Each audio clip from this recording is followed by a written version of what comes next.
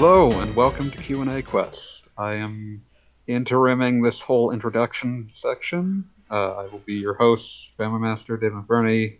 Michael Apps, aka Wheels, will probably be back eventually once he returns from parts unknown. But thankfully, with us as always. So your man in Japan, Michael Baker, Gaiji Monogatari, with co-host here. Hello. So we're waiting for Mom to get back from the store. always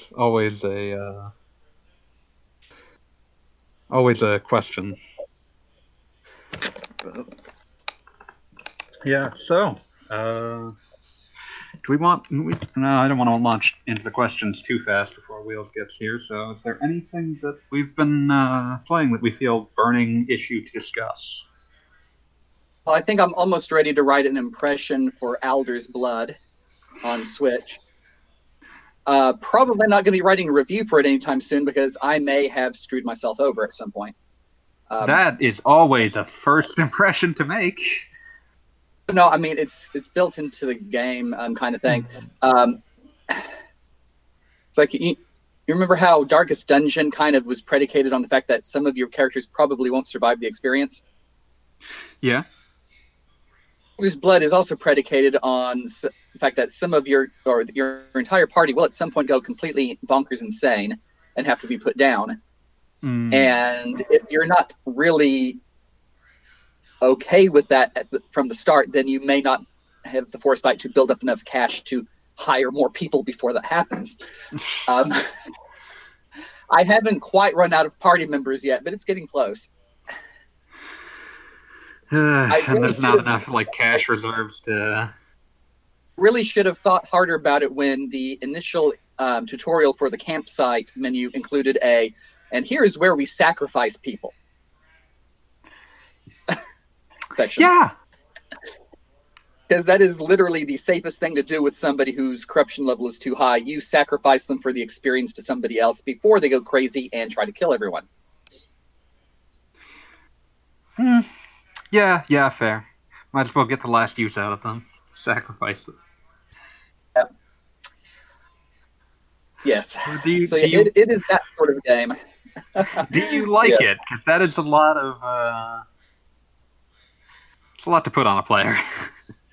Yeah.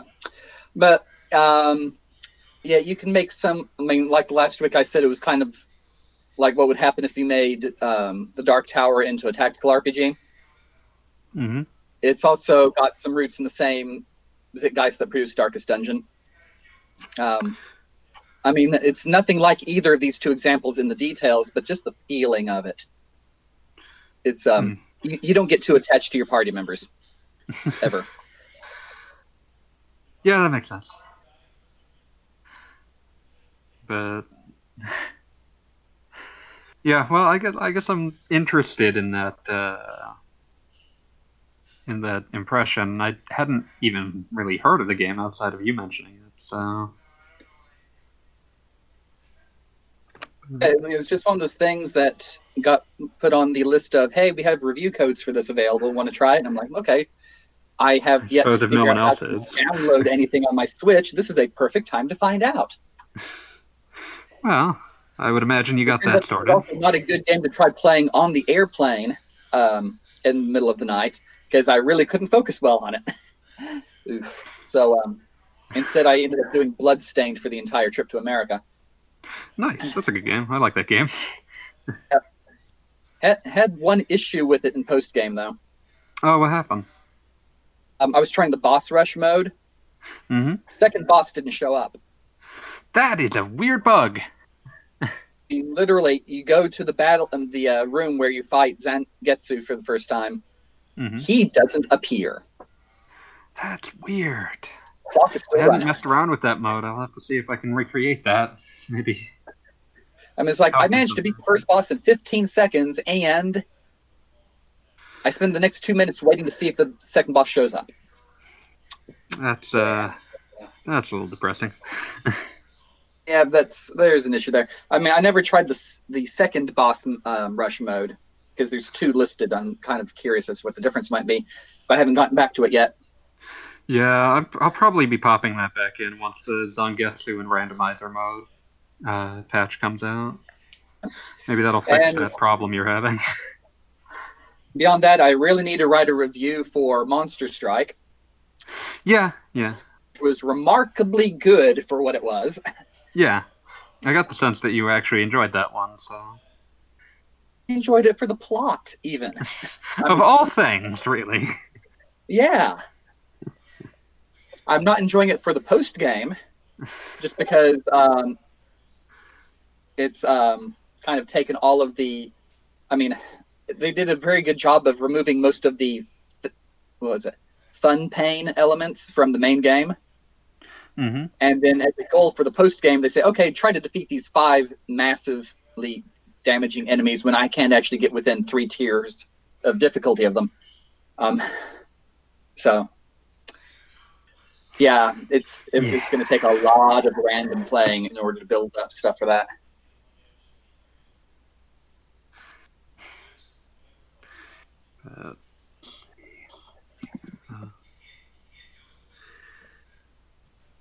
Patty M's asking if we're doing stuff, and yes, we're doing it on Discord, but I don't know how to add people. Let me see if I can. Okay, there's a little thing at the top that says "add friends" to. It's right next to the giant pin. Okay. Oh, there we go. I see it now. Add friends. Let's see. Platty.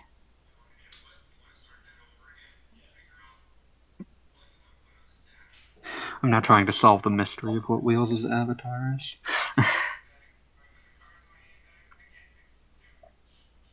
DM3. Let's. Come on.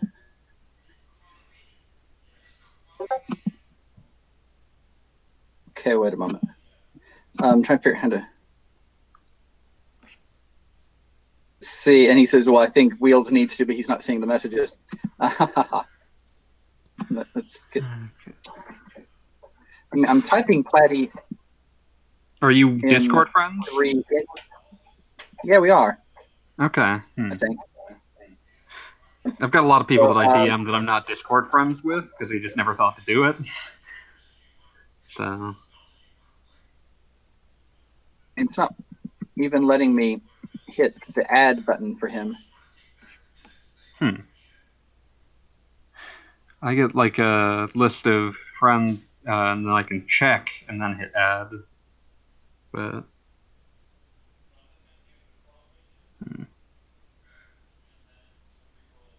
let's see.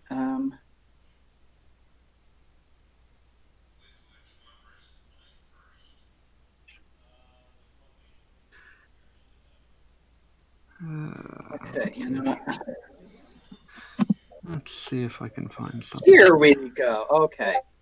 Now it's deciding to work. All right. Okay. Hey! Hello there. Do you hear us? I can. Good. It was taking its own sweet time with the autofill option for friends. It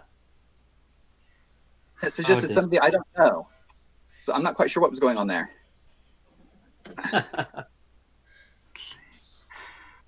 Yeah. As for myself, I finished all of the new content in Persona 5 Royal. Yay. Say what? Yay. I said yay. Yeah. So, as I was playing Royal, I had a long sort of... I was trying to decide for myself, like, whether it added anything, whether it added to the core game as well as Golden did to Persona 4. And the conclusion I sort of came to was that Golden adds more to the main story of Persona 4, like just not necessarily adding plot per se, but it adds more like just character interaction. Mm-hmm. But Royal adds more to the balance of Persona 5, and the post-game content is much, much stronger. Golden. I remember seeing Adrian on Twitter saying that it seemed too easy almost now because he was able to finish out a lot of the social links without even trying before New Year's. Yeah, well, you want to do that because there's little there's the Second Awakening, like royal like extra time you spend with each character.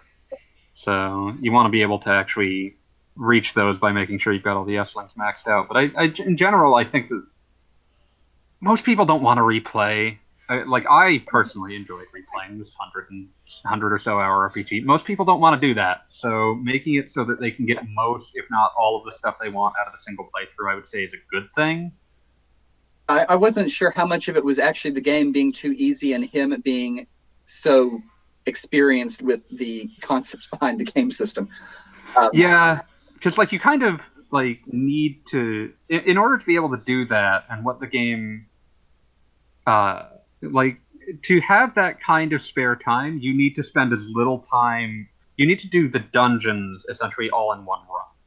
If you're not able to do that because you're running out of magic, because that is the thing that the game uses to get you to leave the dungeon, is that you're out of magic.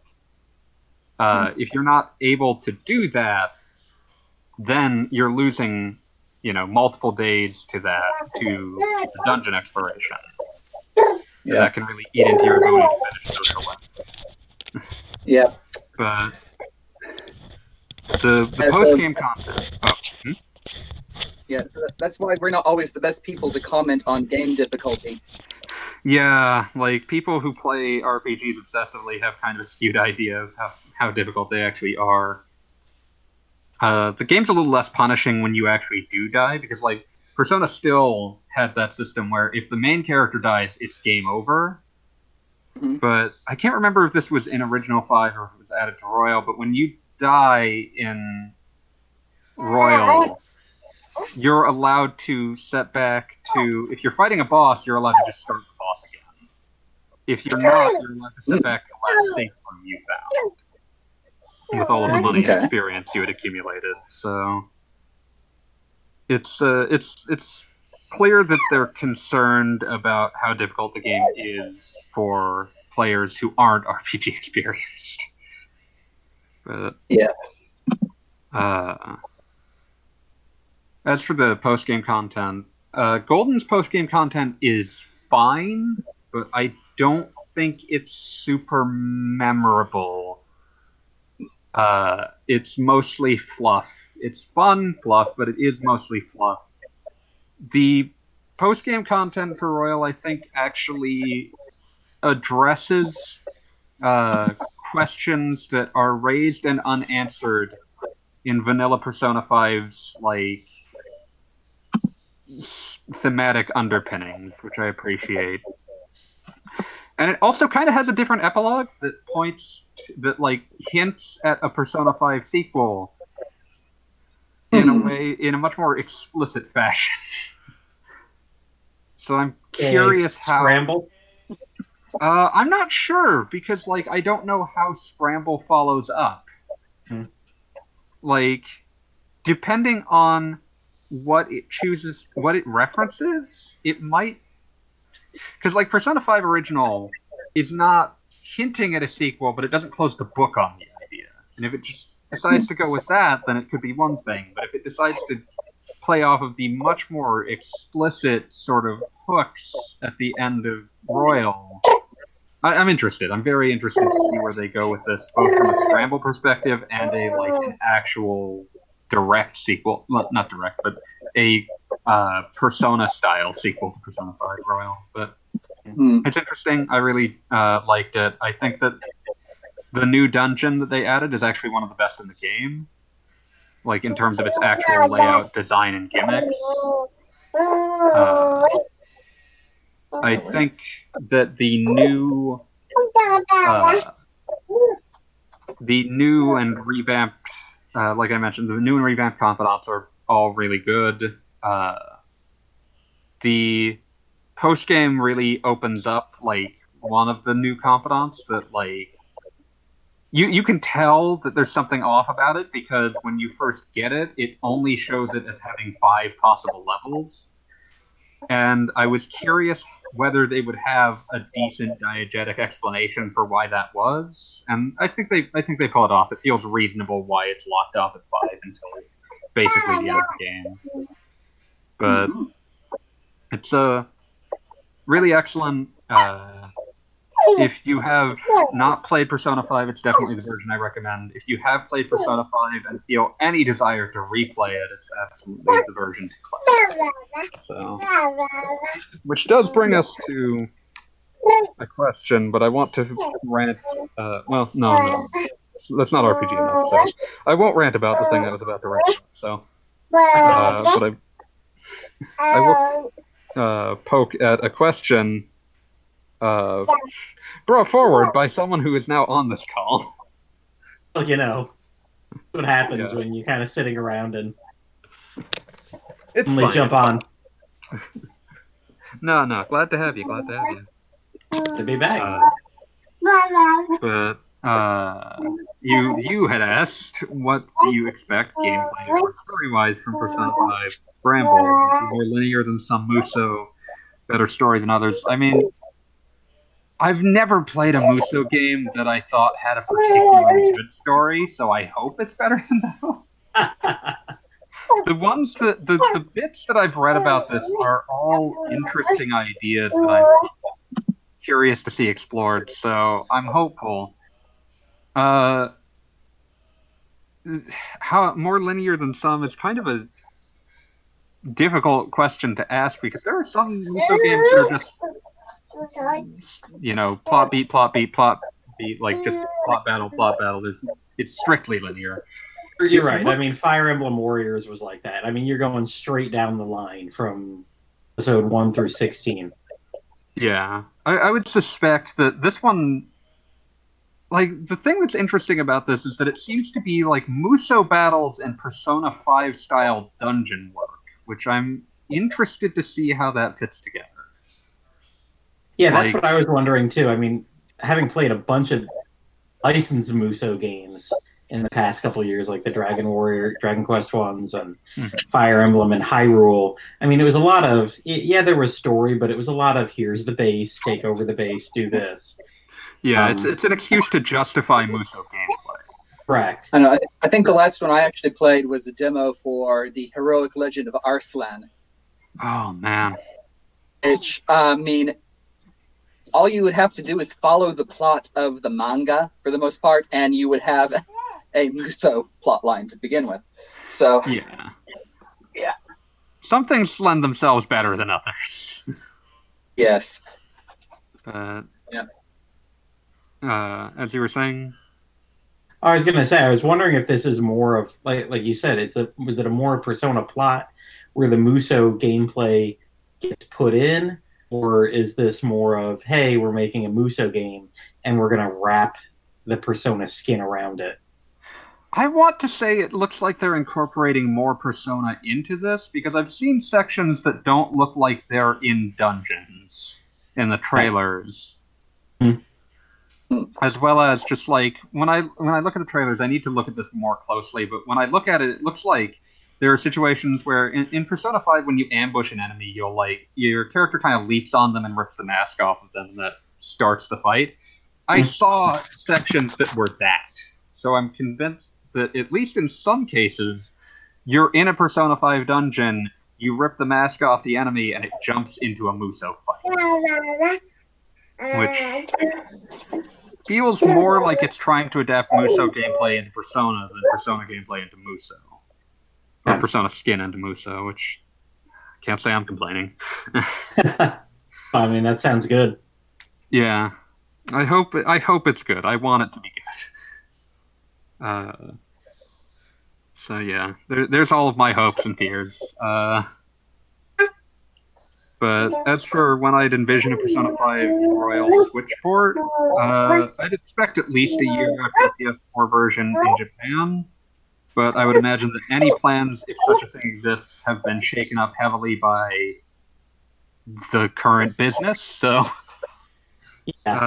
hoping 2021, basically. I would imagine Sony probably I suspect money changed hands to make sure Persona 5 did not leave the PlayStation family. And I would imagine that they paid for no less than a year. Noteworthy, though, in Japan, that would mean this fall. And we might start hearing rumblings about such a thing by then, but I guess we'll see.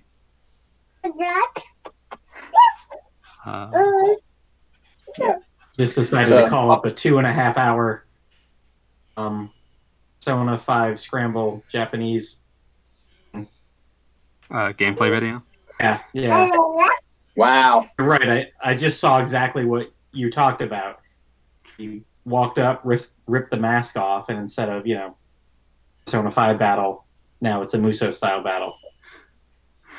Oh man, now I wonder if it plays a new song when you rip the mask off. And one of the things I appreciated about both Persona 5 Royal and Persona 4 Golden is that Surprising Enemy got you a different battle theme, which all the battle themes in Persona 4 and 5 are great, but occasionally you would like them to have more of them because they're very long games. Yes. So, in Royal, when you get a surprise attack, it plays a new song that I think is called Game Over, based off of what I could observe of its lyrics. And then if you don't, you get Last Surprise. So, but yeah. Yeah, this definitely doesn't look like, there's a gigantic area with 1,000 monsters always around. There's like battles seem to start and stop in certain places. Mm-hmm. The word clear keeps coming up and your experience pops up, kind of like at the end of a battle. Well, Interesting.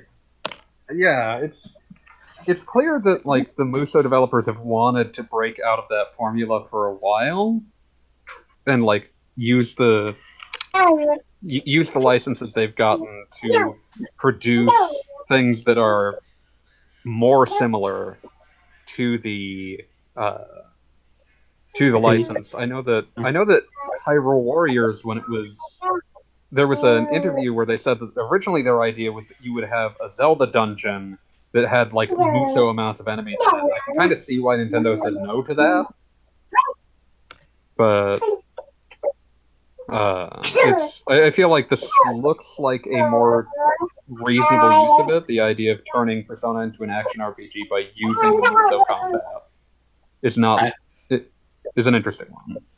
5 minutes into what I'm watching, and that's exactly what that looks like. Well, that's a reason for me to be excited, at least. No, that's good. Anyway, I hope you're not getting too much noise over there from my overly... Just occasional. Let's see. We hear. Okay, well then, different question then, since we have 3 different dads in the on the table right now. It's me, the non-dad. Yeah. So, what is your equivalent of "it's apparent you're a parent" with gaming families and gaming dads? I actually played Let's Go Pikachu. I would not have touched that 10-foot pole. I think I played Gen 1 plenty enough. This one is the Jigglypuff song. Oh boy. It's all Pokemon all the time over here. I read Pokemon, basically like a bestiary book to them before bed. Just flip through. We're going to read A through F tonight. Every Pokemon, A through F. I remember back when Gen 1 came out, buying the little, like, Pokedex guides that just had, like, descriptions of Pokemon with little bits of trivia about them, so... Yeah. Good to know that tradition is alive and well. Oh, yeah, that's basically... I want to say after Christmas, looking on Facebook Messenger one day, and I saw someone was like, we've got 3 Pokemon books for, like, $5 just hanging on our door handle. Come by our house, pick it up. Well, I did, and like it's just been since Christmas. I mean, one of the books is much falling apart. My kids have read it so much. Now, with my older daughter, it's Sophia the First books. So we've read a lot of those. And Yeah. she's just discovered my cache of Magic School Bus books, and she's enjoying those. Oh, Miss Frizzle, definitely a good one. Yeah. I just have to get creative with rewording it sometimes because she's not yet 4, and she doesn't quite get some of the wordplay. My kids are 4 and 6, and they don't always get it either.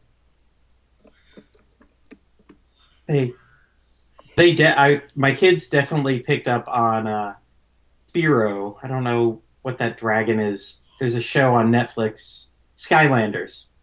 Oh man. And I don't know if it's new or not, but it's a little older at this stage. I will say there were jokes plopping down every 3 to 4 minutes for adults in there. Yeah, I feel like that happens a lot when people writing children's shows get bored. I felt that. I'm like, wait a minute. Didn't seem like a show from Japan, because a lot of the references were very American cultural based. Yeah, Skylanders was an Activision franchise back around 2010 to 2015. It was originally their way to reinvigorate Spyro, but Spyro quickly became the least important part of this. Yeah, it was. I mean, my kids. Those. Let's see. Power Rangers to Dinosaur King to all the Pokemon ones. Everything that they've been watching for the last 6 months is very, Japanese taken here. I'm gonna say if you would like a Japanese copy of the Dinosaur King DS game, I could probably get it for a couple bucks. No Japanese really required for this. Sadly, my Japanese DS has seen the end of its life cycle 2 months back. Well, thankfully, Japanese DS games are region-free. Yeah, they'll work in American 3DSs as well. Oh, geez, look at that. Yeah, you don't have to worry about international 3DS cartridges. Yeah, those don't work. Yes, that was the game that you sent me, Michael, last year. I think it was Yokai Watch Busters, wasn't it? Yes, it was. And I think I got variants. Okay, yeah. About 3 to 5 hours into that, and that was around the end of the Japanese 3DS life cycle. Oh, that's too bad. Then Yokai Watch 3 came over here and basically had the entire Blasters game just put right in there. Mother of God, why? Sorry, why not? Sorry. Someone just linked me a Switch port of a legendary game. Release date scheduled release summer 2020. Hoshio Miruhito. See the stars? Do you know this particular game? Isn't it like a social adventure story game? No, it is an old Famicom game that's infamous for basically not working at all. Okay, I've got it confused with something a lot more recent then. Yeah, okay. Hoshio Miruhito was... You start it up, and it's clear that the tile sets aren't implemented correctly. Ooh. It just doesn't work. It truncates the last digit of your HP at all times. If you get into a menu that you don't have options to choose, you just lose your turn. It's just legendarily doesn't work, completely broken. But this is a page that's on a Japanese website, but it's in English. I'm so concerned. Oh, no. Yeah. So in 2004, a free fan game remake was created titled Stargazer. Huh. Okay. Why would you make this? It's considered one of the most legendarily just garbage games in Japan. Legendary Kusoge. Like, the only things I can... There are a couple of, like, Famicom games that kind of fit in this area of, like, infamous, like, Kusoge that I'm aware of. Holy crap! I just saw the cross review from Famitsu for it. Yeah. Scores 4, 5, 6, 4. I have almost never seen a game with that low a score. Yeah, Famitsu really does not like using the lower end of that. It's bad. But yeah, like the only comparably infamous Famicom game I can think of is Gonso Sayuki Super Monkey Daiboken, which is another game that just feels like it's not finished or functional at all. So it's this. I want to say it was Hotbee? Not Hotbee. The publisher, the developer is listed as just another. Oh yeah, another. Which makes them basically ungoogleable. Yeah. But let's see if I can find them. Yeah. Oh, this is completely impossible. Copyright is owned by City Connection Company Limited. Okay. Yeah, that's the website that I got linked to, was cityconnection.co.jp. Maybe they're trying to... in the early part of the game, there's only a single way to restore health, which is a single spot within the first town. Yeah, lovely. It's broken in all ways. There's no ability to escape from battle. Yep. Just broken in all ways. Reviewers noted the often confusing and highly difficult gameplay. Thanks, Wikipedia. Yeah. Let's see. So yeah, that's getting re-released on Switch for $10 apparently at some point in the summer. Original version or a remade version? The trailer they showed sure looks like the original game. It says there's a new features thing in the like info bar, but it's completely grayed out. So maybe that means there aren't any, or maybe that means they just aren't ready to reveal them yet. I feel like fan hacks have shown that there are like aspects of the game that are just improperly implemented. I could see them adding a mode that just implements those properly, but or just implement them and release that. Then release the problem-related one as the challenge mode.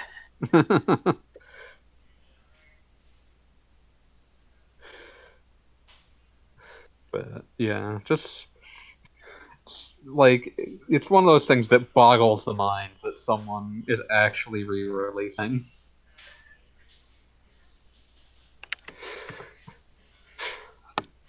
Well, I mean, I actually have a copy of Esper Dream on my 3DS downloaded. Play the rare sequel. Yeah. I mean, I always intended to review it just so I could actually use the little Famicom disk system icon on the sidebar of the old site. That's not going to happen now, but yeah, just to be the one person to ever actually review something from that console for the site. Can't believe you have to play Hoshio Miruhito now.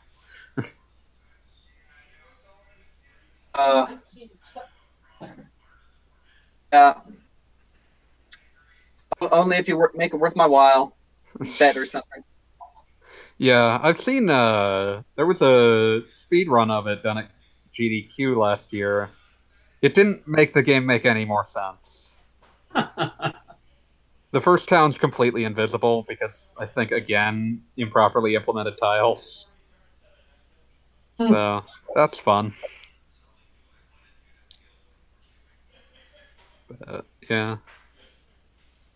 I guess since Wheels appears to be trapped in parts unknown, we should move on to some more questions.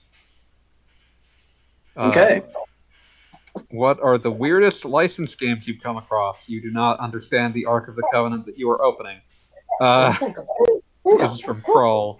Can you think of any particular RPGs, any particularly RPGs that transcended a mediocre or bizarre license? Thinking of things like Cool Spot, which was a passable platformer, despite being based on a 7-Up advert. Not only is Cool Spot fine, it has sequels, and also it's not the only 7-Up mascot to get a freaking bad license, not bad, but mediocre license platform.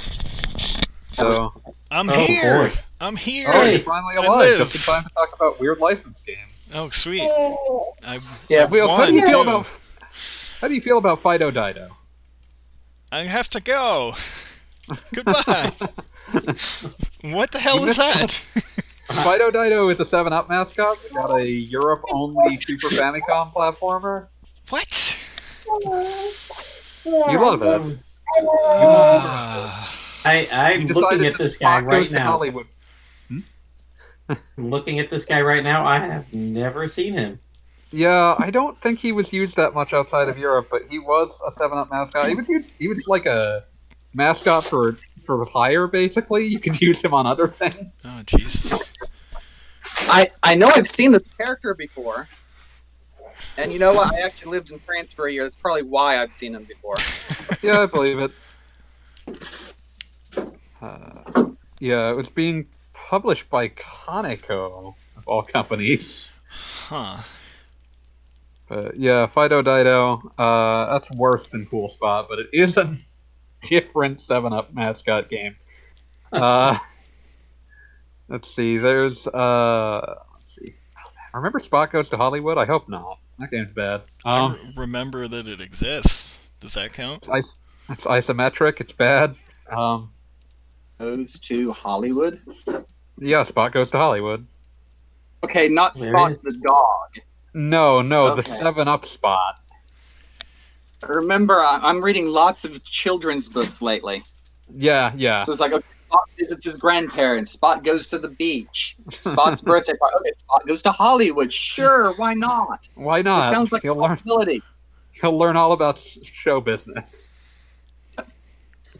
Oh, Wait, who made that one that was in France? You said the Europe only game. The Fido Dido? Yeah. It was being published by Conoco. All right. Well, they had some other ones too, apparently here. Chester Cheetah. Oh, Chester Cheetah and Too Cool to Fool, and Chester Cheetah Yes. and Wild Quest. They apparently, I don't know if I want to use the word excelled, but They certainly did a lot of these. yes. They The did. Conoco catalog is just layers upon layers of garbage. It's great. They did a very forgotten set of beat 'em ups called DJ Boy and B-Rap Boys.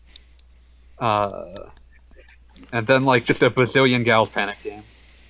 That's exactly what I'm scrolling through now, and it is a bazillion. Which I believe are can quote on you Kix clones with boobs in them. So they found that niche that will always sell. It is definitely an erotic game, apparently. But yeah, let's see. Thinking of actually interesting licensed games, especially licensed RPGs, just aren't that common unless they're licensed from tabletop RPGs Or anime. Yeah. And there are good anime. It was the Sergeant Frog RPG. Yeah, I knew you were going to go directly into Tales of Canada. Oh no, I was just going to mention it before going into the real good one at Choco Vader. Oh man, yeah, I remember you talking about Choco Vader. So for reference here, Choco Vader was a set of collectible cards and chocolates circa about 18, 19 years ago that Namco produced. And they had tie-ins including an arcade game, and where that would get you codes, and you could get codes off of the actual cards and things, and you could use these in the Game Boy Advance RPG to get secret characters. Mm-hmm. And so it was a collectible card set, and it was all it was basically a an index of every reported alien encounter of the 20th century. Huh. Yes. That makes sense. Sure. So, the game itself is a shonen manga. Truth is out there fighting aliens thing. One of the very first minor plots involved a crop circle appearing in an elementary school playground. Things like that. Had alien abductions off of a train in America. Had the final boss was the face of Mars. Oh, I remember you telling me about that, because that rings loud and clear. Yeah. So, the face of Mars was a secret alien weapon, and the only defense was a shield system built into the Great Pyramids of Giza. She was able to hold it off long enough for you to intercept it in a UFO and fight it until it was in pieces. Let's see. This was a really silly game. Trying to think of, there's the obvious choices for particularly good RPGs based off of licenses, but I mean, for bizarre or, I'm gonna, known Kingdom Hearts fan, so I'm gonna go back and say that anyone who remembers when that game was first announced remembers everyone thinking, that's going to be garbage and no one's going to want to acknowledge it in 3 years. So I'd say that's one of those transcended what people expected of the licenses. Yeah, that's fair. So would the South Park games count? I would say that was definitely not something people expected to succeed outside of Obsidian being positioned on the first one. Mm-hmm. This is not licensed, but I always like bringing it up because I feel like it's not licensed because the property is too old to be copyrighted, which is it's easy. It's easier. I feel like for players in the West to forget Suikoden is technically based off of an older story, very loosely, but worth noting. What is that name? What is the name of that original story? It's translated as Water Margin. You would pronounce it in Chinese as Shui Hu Zhuang. It is a 14th century Chinese novel. The Suikoden. Yeah. Which, yeah, again, not technically licensed because the thing that it's based off of is too old to be copyrighted. But if we're doing Wuxia, I played the Eagle Shooting Heroes, which is a much more recent example of the genre. Yeah. This one I want to bring up mostly because it's really funny to me. Let me see if I can make sure that I'm referencing the... I want to double check my sources. But basically, this one's funny to me. Famous crazy manga author Go Nagai wrote a manga based off of, based vaguely off of old Shinto deity called Susanoo that doesn't have an ending. That manga just sort of stops. Huh. What was the name of this manga? What was the name of it? Susanoo. I mean, that was the name of the manga? Yeah. Okay, Susanoo. Okay. They made a game based off of it for I want to say that there's a TurboGrafx game, or it would be PC Engine, but I forget what its name is.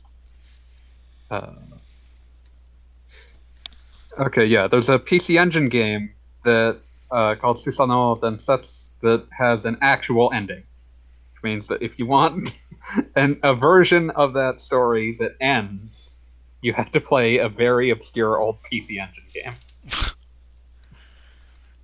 Well, that is something.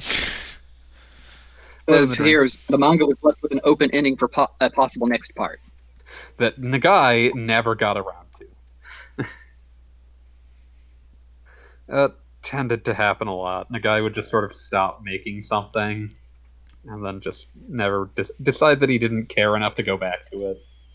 Even some of his most famous stuff just doesn't really stop. It doesn't have an end. It just stops. So, you know. Don't worry, he was probably busy drawing like his nightmarish version of the Divine Comedy.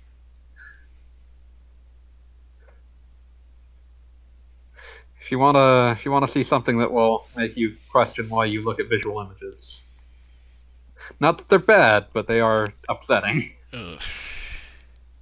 Go Nagai doing the Divine Comedy after doing, was it before or after he did Devilman and Mao Dante? Can't remember. Okay. Let's see. Well, I played an interesting licensed RPG a few years ago. What? What's that? Which is the One Piece RPG for 3DS. Was that any good? Romance novel. It was okay. The problem was it's tried to compress like a bunch of stories into one game. And now you know how licensed JRPGs on handhelds work. Yeah. They're all like that. And it felt like a bunch of stories compressed, so it was not really that interesting.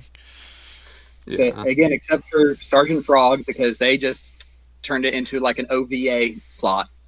Does Sergeant Frog even have enough of an ongoing plot to really compress? Does, actually, but good luck figuring it out for a while. In between all the Gunpla ads? Yep. Hey, they actually turned Gunpla into an equipable set of items in that game. It was your basic armor make item. sure that Namco Bandai is the one making the Sergeant Frog game. And it is still possibly the best Tales game on the console. I do love Hearts, though. I don't know why you posted this GIF, Wheels. I don't know, why not? I feel like there's a lot of reasons why not. And by the way, we're also streaming now, too, because why not? Okay. People can drop in halfway through and wonder why we've done this to them. Yes, indeed. Exactly. It makes this all the more insane. I told you to get a stream token, and you probably didn't.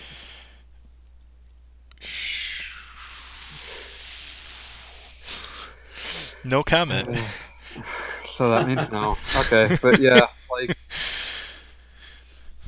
Yeah, I feel like RPGs typically don't get bizarre licenses, because it's usually, like, a lot of manga aimed at, like, 8 to 15-year-olds, and that means a lot of, like, JRPGs that are of mediocre quality, but probably fine if you're really obsessed with it and just want to play the thing that you watched.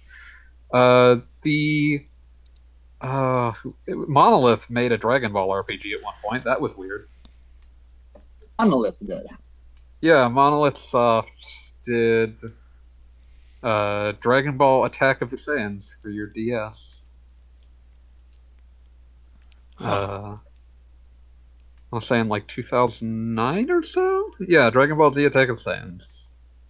2009. And by all accounts, it's pretty good. Never played it, but it's interesting. It's weird. I feel like that was either just before or just after they got eaten by Nintendo, but just a very odd thing to exist at all, really. Let's see, what's something else? Okay, let's see, Nightmare Project Yakata. Oh. You know, I've mentioned before, but that's the one that uses as a backstory 4 separate mystery novels. Yeah, I remember this. And then hooks it into the weirdest Lovecraftian horror story you can imagine. Mm-hmm. It's just a weird game. Or there was Rizoud.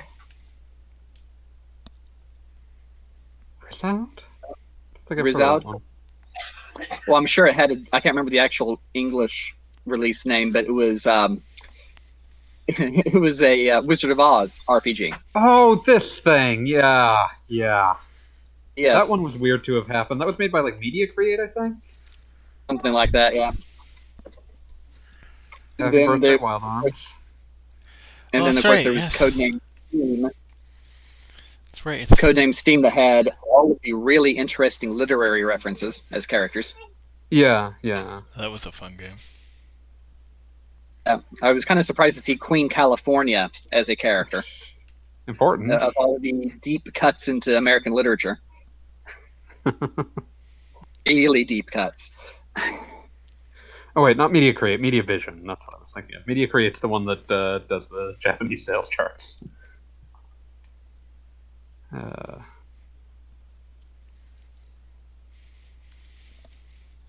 Okay, yeah. Media dot vision.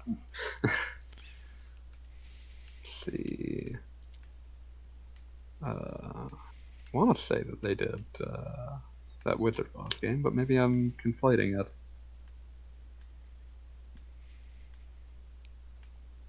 Oh yeah, known in the U.S. as Wizard of Oz Beyond the Yellow Brick Road. Mm-hmm. Goodbye, Yellow Brick Road. It's just this weird blip between that and being contracted to do a bunch of the Valkyria Chronicles later games and Shining games. Okay, what else was out there? The Japanese mascot character Funashi had his own version of Puzzledra, Puzzles and Dragons.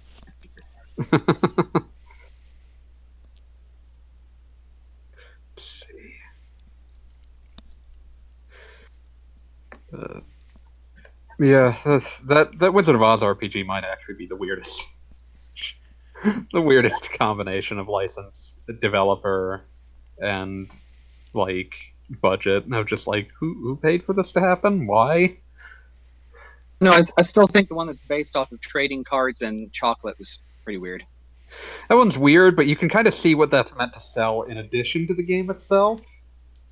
Whereas, like, Wizard of Oz, it's not like you can... There's some, like, new Wizard of Oz property you're trying to sell this with. This was 2009.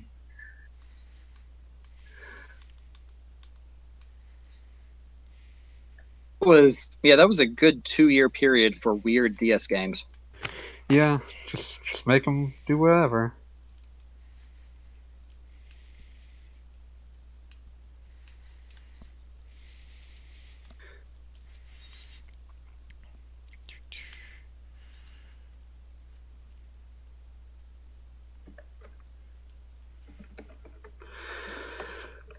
Yeah.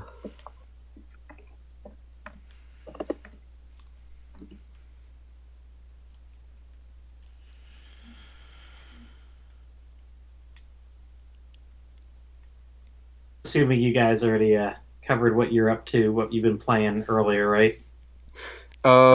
Me and Michael did, but I did not. But not Mike. No. Very different.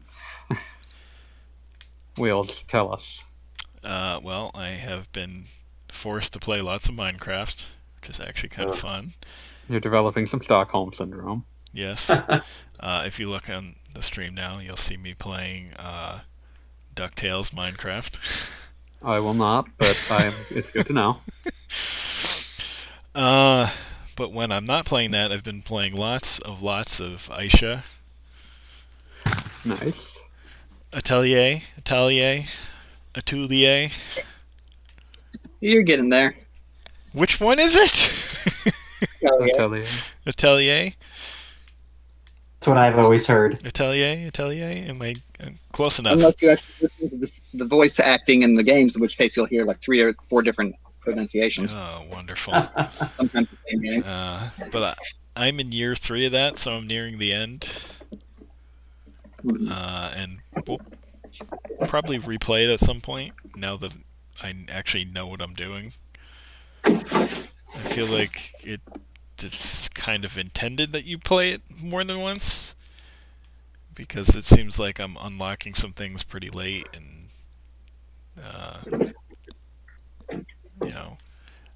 didn't know what I was doing half the time. But it's fine. It's a really fun game. This games don't really have a New Game Plus feature the way the DS games did. No. So, yeah, you may just be slow to the party. Maybe, but I probably won't replay that right away. I'm gonna move on to the next one. Eska and Logi. Eschatology. Yeah. Logi. Yeah. The pun that wasn't really translated. Wasn't translated. Not really translatable at all. Yeah, that's true.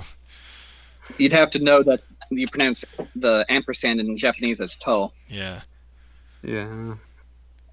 Eschatology.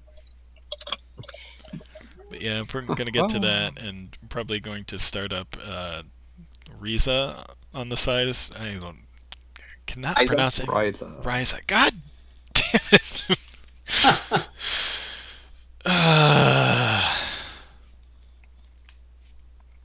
Because I would like to play through that one at some point before the inevitable sequel gets announced and released and whatnot. So. Oh yeah, I'm working on a Fairy Tail game right now for some reason. You should be announcing the next Atelier game pretty quick because it's right. Knowing how they work. Oh shit! See what? Oh shit! It's the Beagle Boys. None yet. Let's see. But yeah, you're right. They were like 3 last year, but I think they are, as Gaijin said, preoccupied by a Fairy Tail game that I will also be buying. Because that show is my jam. Oh, I know. Let's see. Yeah. And meanwhile, right before recording started, I wrapped Streets of Rage 4. Didn't that come out today? It's a beat 'em up, dude. It's not more than 2 hours long. But it's a really good beat 'em up. Like a really, really good beat 'em up. Highly recommended. Sweet. How's the soundtrack? Incredible. Sweet. Art's gorgeous. It's also on Game Pass, if you have Game Pass. It also is on Switch, and it looks very good there. Yes, I will be grabbing it. It plays very good there. And we can play online, because there's 2-player online co-op and 4-player couch co-op. Sweet. Nice. Highly recommended if you have any love in your heart for beat-em-ups or electronic dance music. A lot of beat-em-ups in the both the Nintendo or the NES, SNES catalog on the Switch, and I bought the Genesis pack. It should have the first 3 Streets of Rage, right? I want to say, I know it's got a couple. I want to say my son and I played 2. I don't know how we picked that one at random, but 2 is the best one by consensus and by merit. 1 is very much like Sega seeing that Final Fight is on Super Nintendo and being like, oh no, we need Final Fight on our platform. And so, like, it's a good Final Fight knockoff, but it's very much a Final Fight knockoff. 2, however, it's still definitely in the mold of Final Fight, but it's got much more of an identity. 3 has some questionable experiments into deeply experimental musical techniques. And was made mercilessly unfair in the US version. So... kind of hoping to push my kids towards those games for a while. We finished Let's Go Pikachu. Yeah. I think we did that Sunday. Oddly enough, I finished that game with them on the same day I did finish up Tokyo Mirage Sessions. Nice. So I thought it was, I can't remember ever rolling credits on 2 longer games like that in the same day. It's always weird, isn't it? I know, I kind of fell like asleep. closing a chapter on your life. I totally fell asleep fighting the final boss, I think the first or second form, on a Saturday night in Tokyo Mirage Sessions. were up early the next morning. I was like, oh, I should just knock this out and beat it. And it wasn't too hard to do that. So got through all that. And then, later in the day, they were like, oh, let's Go Pikachu. And had eaten the 8th gym the day before. So kind of just walked right through the 4 and arrival. And that was that. Nice. Have since gone on and gotten Mewtwo and then not touched it for about 3 days. Ask about it, and I'm like, well, we can. And they're like, well, there's not much to do. And I'm like, well, really, there's not. They've got all those Pokemon Master Trainers in the game, and we went and fought one. And had like some level 70 random crappy Pokemon and wiped the floor with our like level 7 one. Oh, jeez. I'm like, yeah, I'm not putting any time into power leveling to do any of this. So, and yesterday we were looking to do perler beads. They wanted to make another Mewtwo or something. So we're looking at perler bead designs. And what pops on the screen at some point is Dark Mewtwo. And they were like, oh, what's that? And I'm like, I really don't know. And clicked on it and got a trailer for the Pokken tournament. And I was like, oh, this was on the Wii U. We don't have a Wii U, so. And because I'm sitting there with Google open and they're both sitting right on my lap and right next to me, his son presses another one and then sees that there's a Switch version. I'm like, oh, he's like, can that be our next game? You know, we've beat Hyrule Warriors together this year. We beat Fire Emblem Warriors. We just took out Let's Go Pikachu. Oh, we did Luigi's Mansion 3. We did Let's Go Pikachu. We're like really ramping up here in quarantine time. And I was like, oh, I don't know. You know, we've already got Super Smash Brothers. But I downloaded the demo. We played it you get 15 battles and you're only allowed 3 of the fighters. It was very repetitive very quickly. Even my oldest one was like, I don't know. He goes, can we buy it? And I was like, if you let me sell Luigi's Mansion 3, we can. Because I don't collect. I am one of the few people on staff that don't collect games at all. Once I beat something, it's gone. I feel personally attacked. Yep, it goes right on eBay, and it is gone within a week. I was trying to tell my kids, I'm like, if you want another game, sure, we can sell the old games that you're not playing. We haven't touched Luigi's Mansion 3 in weeks. They were even like, but they don't want to go through and get any more of this stuff. Like, well, then we're done with it. We get rid of it. Then one of my buddies, I posted on my Dragon Quest forum, and somebody messaged me and like, hey, if you want that game, my kids haven't played it in 2 years. You want to borrow it for a month or 2? And I'm like, they'll be sick of that in 2 weeks. But thank you, yes. I will take it. A $5 bill back in the envelope when I mail it back to you. Thanks for shipping it to me. So that'll be. I've never played a Pokken tournament game, so I don't know what there is to do other than just fight each other for a little bit. Yeah, it's Tekken. It's Tekken. Okay. To the point where Pikachu apparently has a bunch of moves that the Mishima family typically has in Tekken games. Get ready for way too technical explanations of how Electric God Fist works. Oh, geez. We went through all the tutorials, and I was like, okay. We're going to just end up button mashing anyway. That's wise. That's the healthiest way to do things. Yeah, that's how my son beat me a bunch of times, even though I was trying to win. Oh, yeah. I will say it took me... He beat me two matches to 0, like the first 4 battles. Like, okay, I gotta start actually paying attention a little bit more. Lost 8 straight matches. But yeah, even at the end of it, my son said something like, because all the fighters are grayed out except for Pikachu, what is it, the Penguin, Porygon, sorry. Oh, but there's like 15 or 18 characters, and he even said, he's like, ooh, Daddy, I don't know if I really want this now. There's not a lot. There's more in Super Smash Brothers. It's true, there are. And I was like, well, wow, there's no Decidueye in Super Smash Brothers. It's true. That is a shame. Told him, I'm like, listen, dude, you gotta budget your money. This is what it comes down to as a gamer at some point. You wanna do this, you wanna do that. You can't just buy a new game every 2 months. Heck, the way they're going, it's like every month.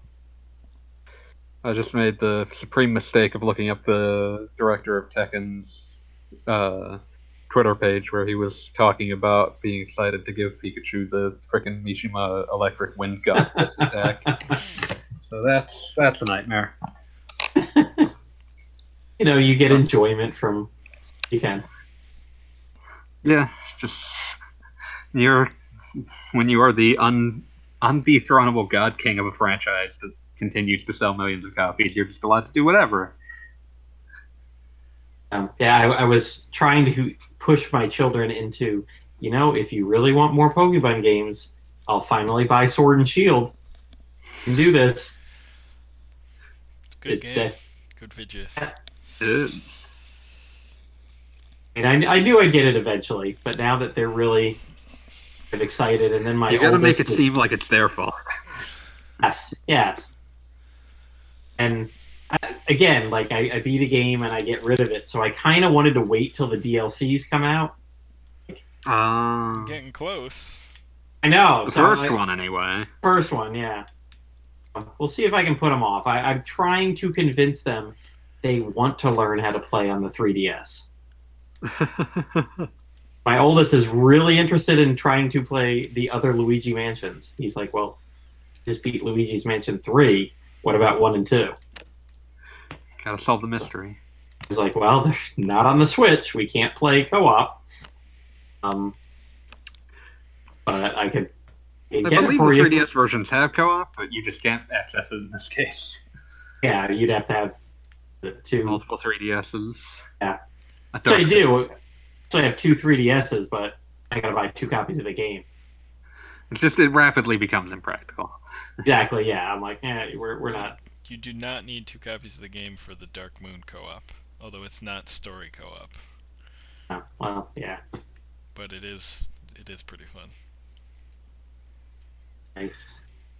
Oh yeah, I'm trying to convince them because they've, like I said last week, they plowed their way through all the Pokemon Sun and Moon, and those are the guides that we're reading with all the descriptions of the Pokemon and everything. I'm like, I have Ultra Moon right here. We could play. It's really good. Mm-hmm. Probably still my favorite Pokemon. I remember you saying that. Yeah.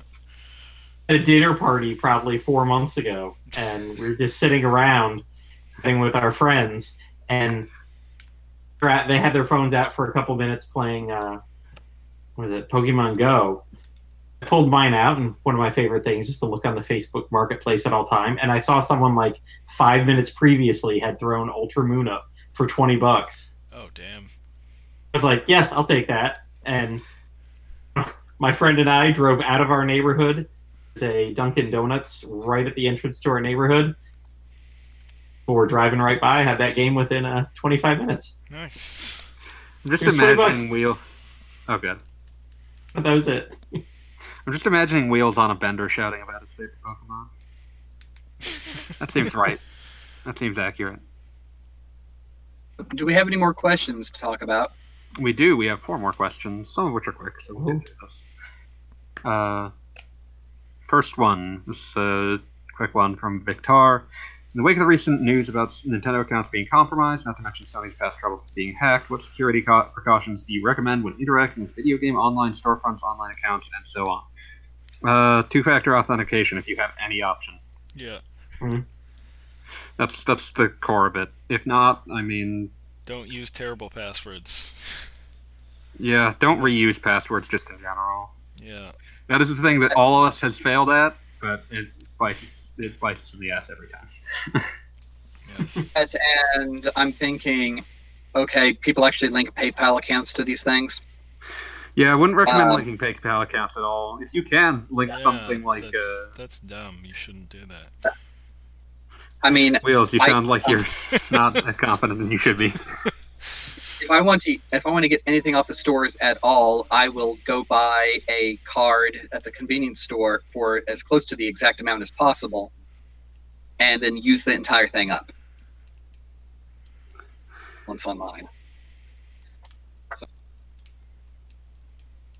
since I think those accounts have no connections to anything else, and have unique passwords for each.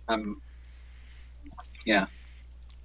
Basically, there's nothing to steal, right? and yeah. Of course, I've got my PayPal linked. A heartbeat, I can buy what I need to. It's convenient. It is, and I just remember over all the years I've been a member with PayPal. I think it's like 21 years now. I think in '99 I had it. The few times there's been an issue, PayPal is always on my side. Really quickly take care of that. Forever by your side, PayPal. My PayPal got compromised once, and someone tried to buy Facebook ads. I was able to get it reversed, thankfully. Hey, see? That right there, that's the bonus of PayPal. PayPal's very much. But yeah, two-factor authentication is probably your best bet, because spoofing your phone in addition to getting your password is a giant pain that's probably not worth it to anyone who's trying, so... Yeah. Enough schleps out there not doing that, so yeah. The other thing with security is to be careful of social hacking. Yeah, a lot of times it's just going to be someone like finding your every security question that has ever been offered for resetting your password is bad. Every single one of them, because they're almost always things that a person could casually get that information out of you. Yes. If you ever receive a text message from your credit card or bank company, make sure assume it's fake. There's almost no chance that's real. Yes. Especially if you didn't specifically request it. If it requests information, it's definitely fake. That's not how they verify things. I was going to say, I think the only time I've got a text message is my wife went out with her friends one night, and they were out till 2 or 3 in the morning. Around 1:30 in the morning, I get a text message like, you just try to buy something at Olive Garden and then Walmart and then somewhere else. What a night on the town. What a party. Hey, when you're at Olive Garden, you're family. I don't want to be family at Olive Garden. It sounds like you have an angry Italian uncle. Yeah, I guess girls' night went from downtown Disney to going out to midnight dinner at Olive Garden, and then stopping at Walmart for God knows what because something came up. And yeah, my credit card company is like, okay, this is not usual activity. Yeah, no, that was probably a good call on their part of are you sure this is real? And this is fake. It's pretty funny because not 2 minutes after I get that text, wife texts me. She's like, "Why isn't our credit card working?" Because you're doing things that we probably never have done in the past 6 years. Behaving suspiciously like someone who just stole a credit card. But yeah, those are kind of the rules of thumb. Don't. Yeah, I almost fell for one of those recently because it was acting like it was from my credit card, and I had recently bought something from Amazon Japan with my credit card, so I thought, well, okay.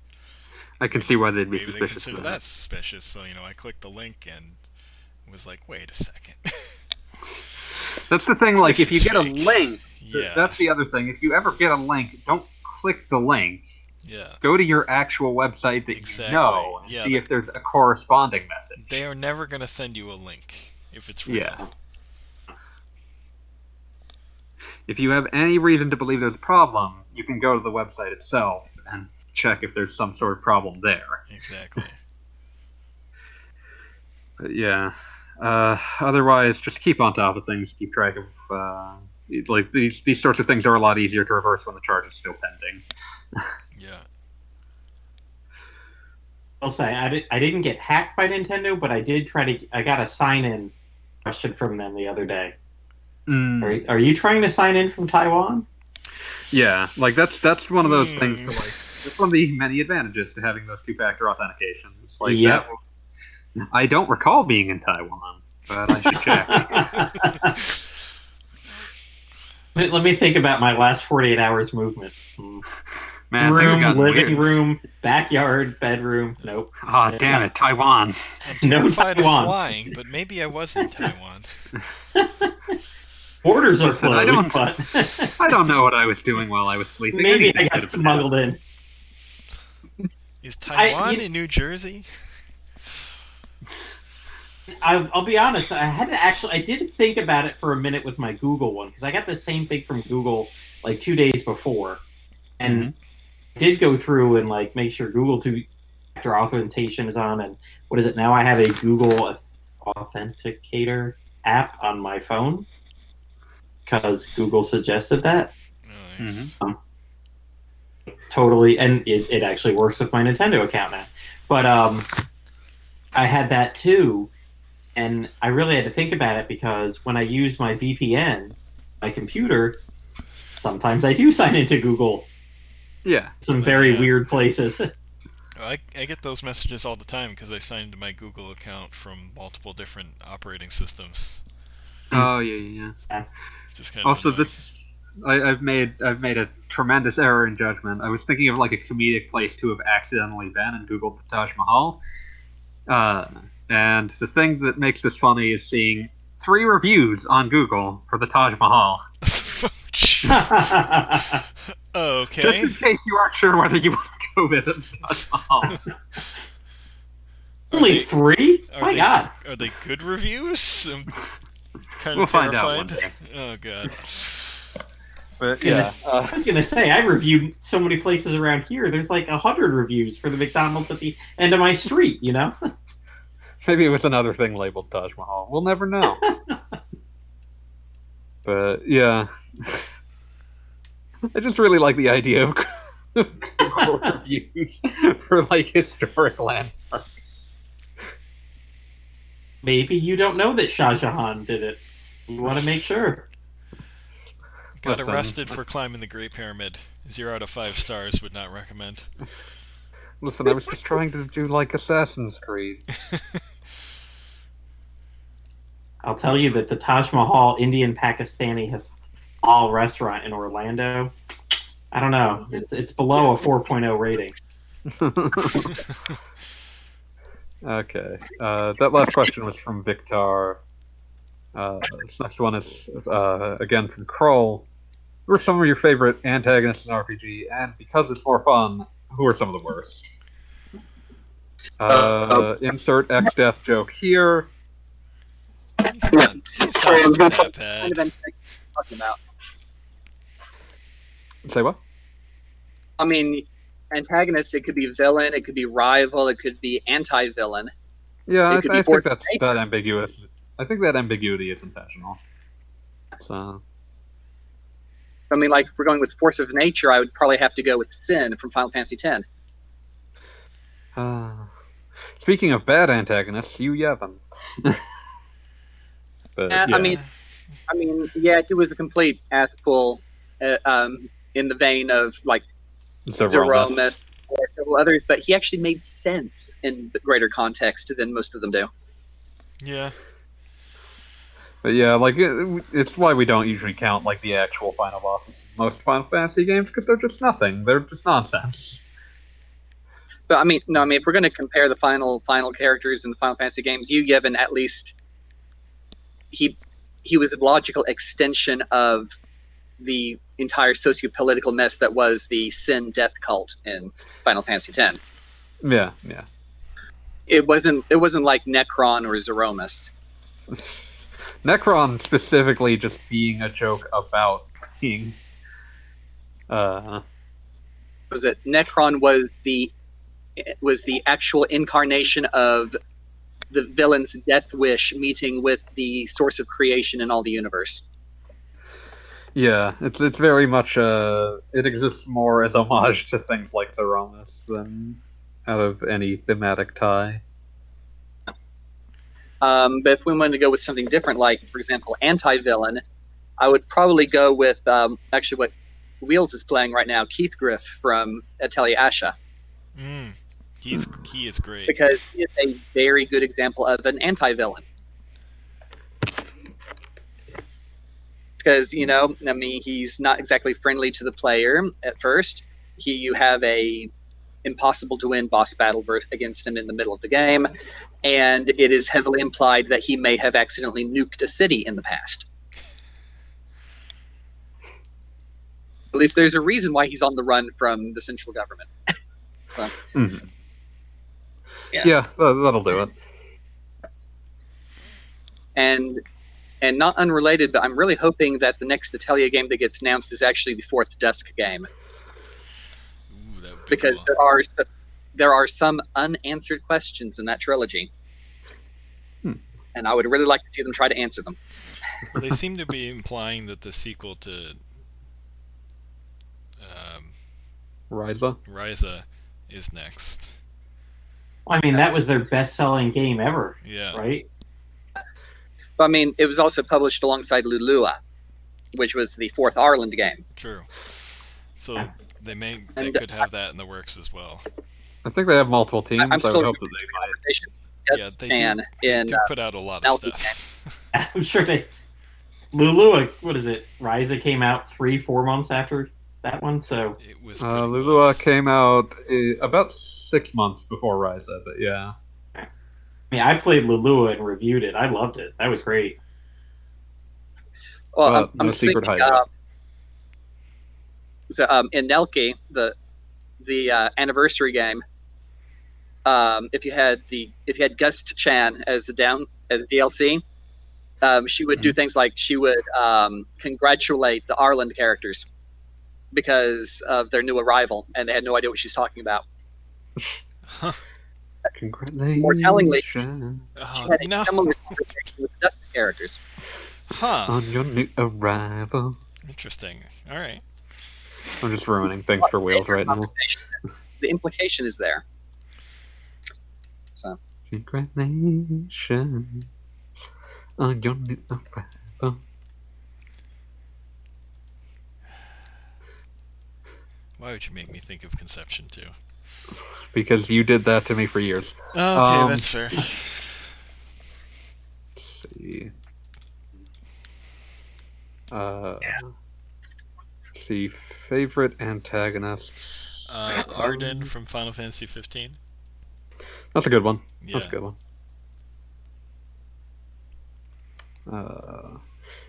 This is like a cliche sort of character, but it's in like a cliche that I can dig. This character President Shinra in FF7 Remake is much more of a presence than the original, where he just shows up for like 2 scenes and then gets stabbed. And he's so much more just detestable from every angle that, yeah, he's like, not sure if, like, I need more time to shake out where he would fall on my ranking, but I really like how just like he's just like the worst, most detestable corporate, like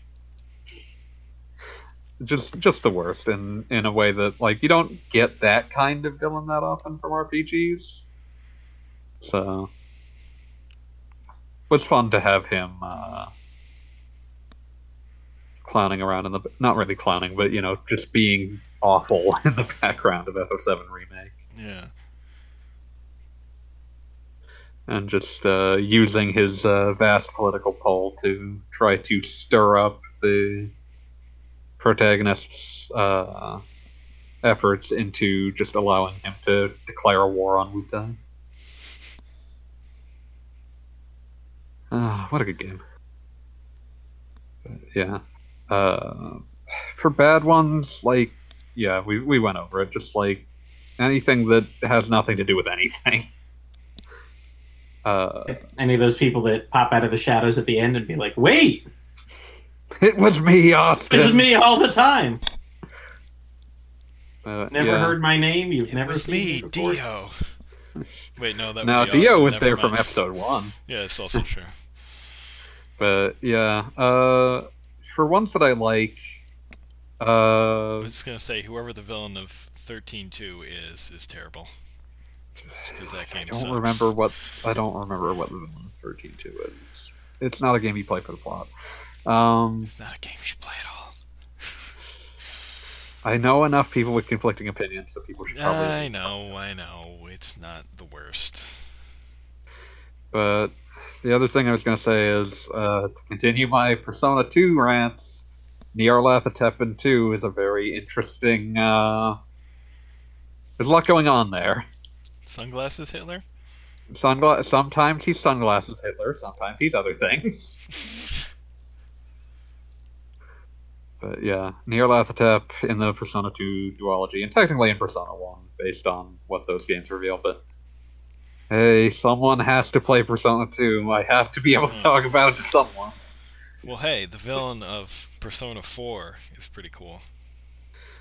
Yeah. Who I will not name just in case anyone hasn't played that yet.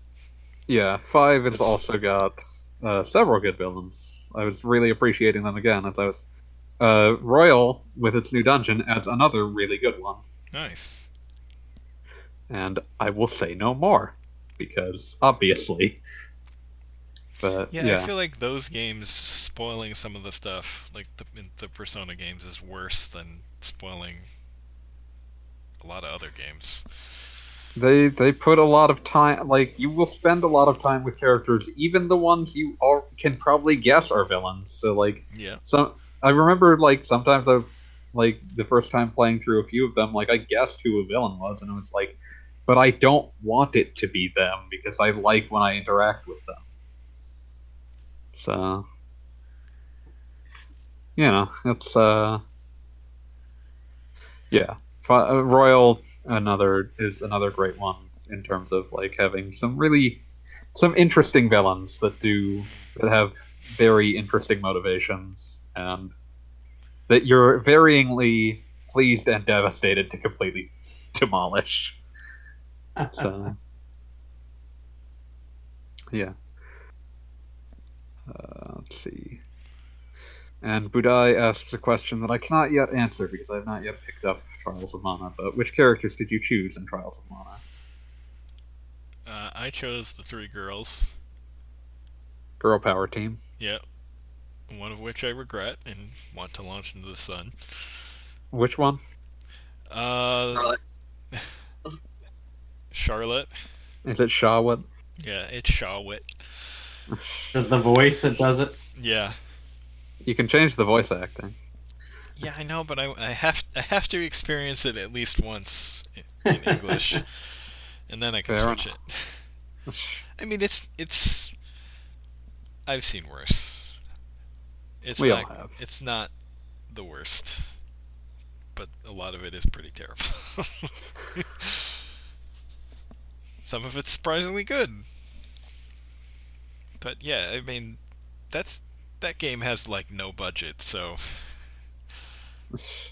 it's impressive that it's as good as it is, given the no budget it was built on. Yes, the fact much better remake than Secret of Mana was. The fact that the important things about the game are very good is impressive. So I can. They made the right choices about where that money went. Yes.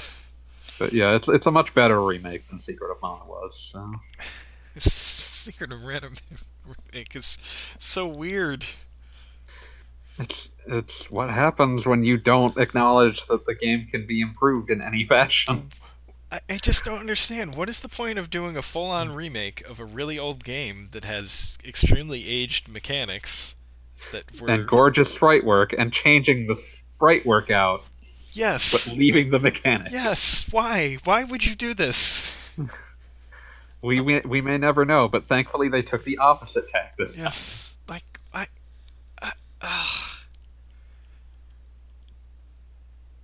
I don't. Unless you have nostalgia for the original, no one wants to play, and even a lot of people like that, no one wants to play that game like that anymore. It is a game weird. That it's difficult for me to play the old Mana games because I understand they're very important.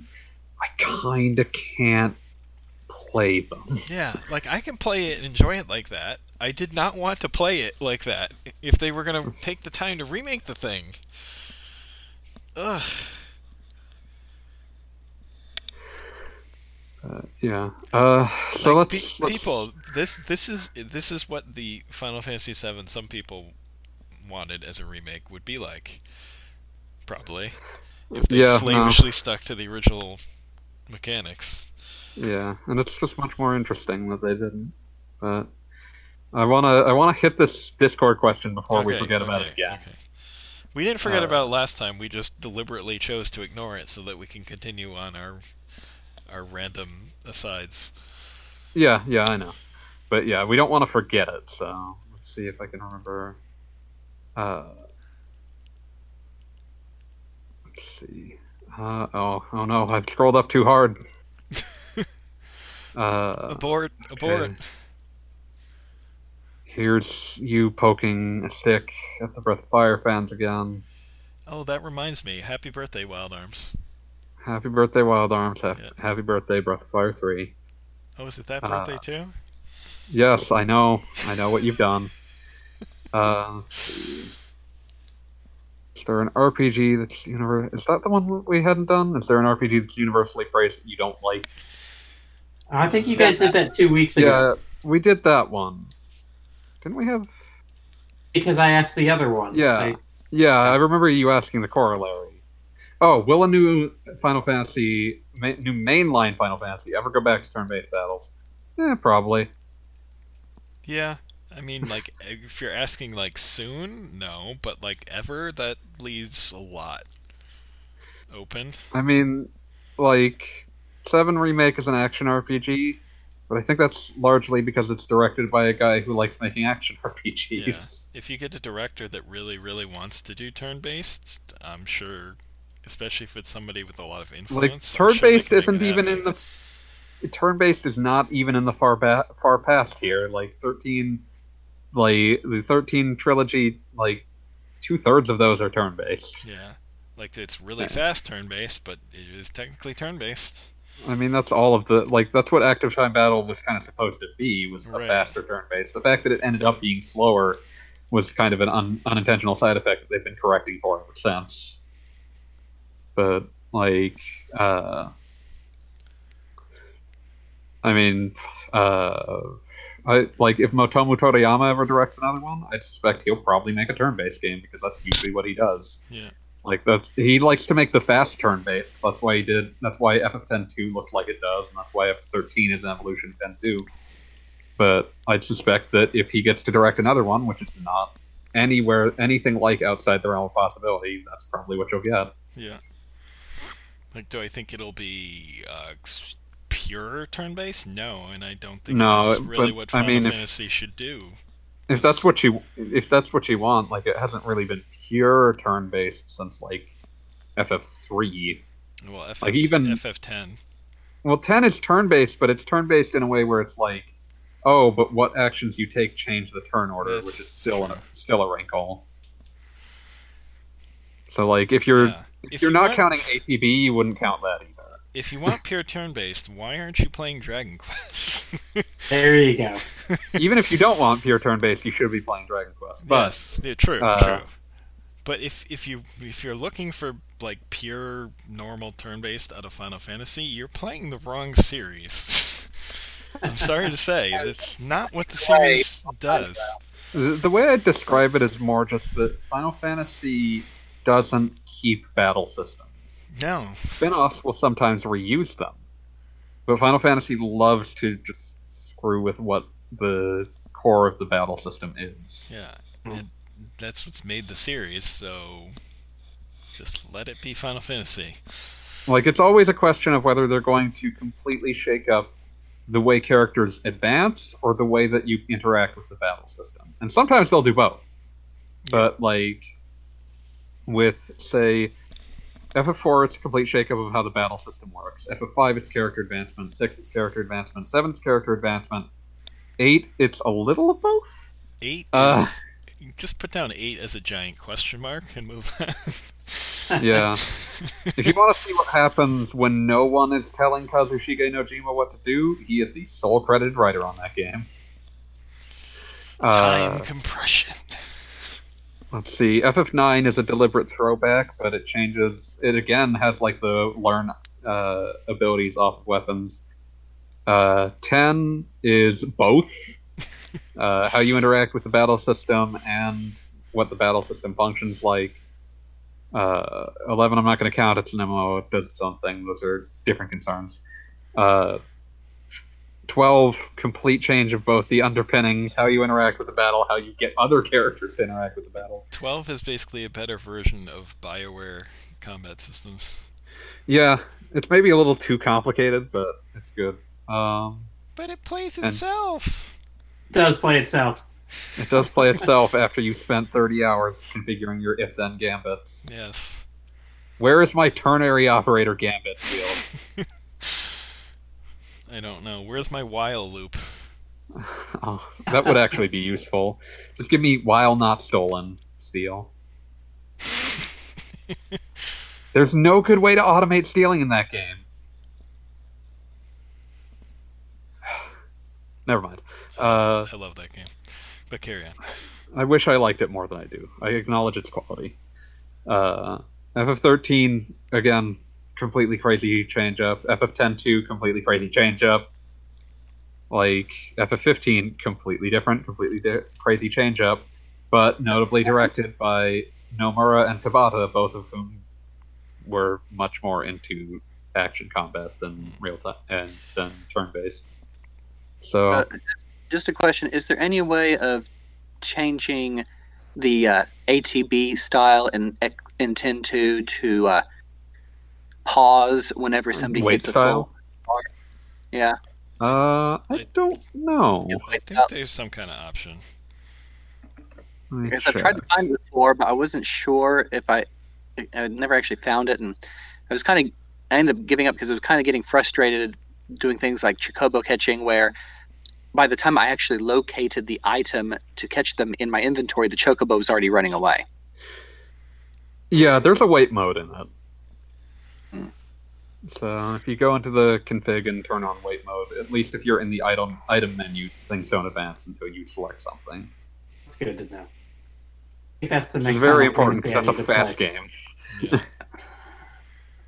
Like 13 takes that to its logical conclusion to the point where the player is not expected to keep up with it. They're expected to make decisions on what kind of keeping up with it they want the party to do, and then let the party do it itself. Yeah, and once you get farther into 13 and that thing really takes off, you are moving through those menus like lightning fast. It's crazy. Yeah, 13's biggest issue is just that it doesn't... It takes too long assuming that the player doesn't understand how it works. It doesn't trust players enough. Yeah, and like normally I'm against like people complaining about tutorials, but like it changes the pacing of that game when it's 20 hours of it. So I wouldn't say it's 20 hours until it gets good, but it is a... It's not 20 hours until it gets good, but it's 20 hours until you have everything. Yeah, it's 20 hours until you have a choice of who's in your party. Right.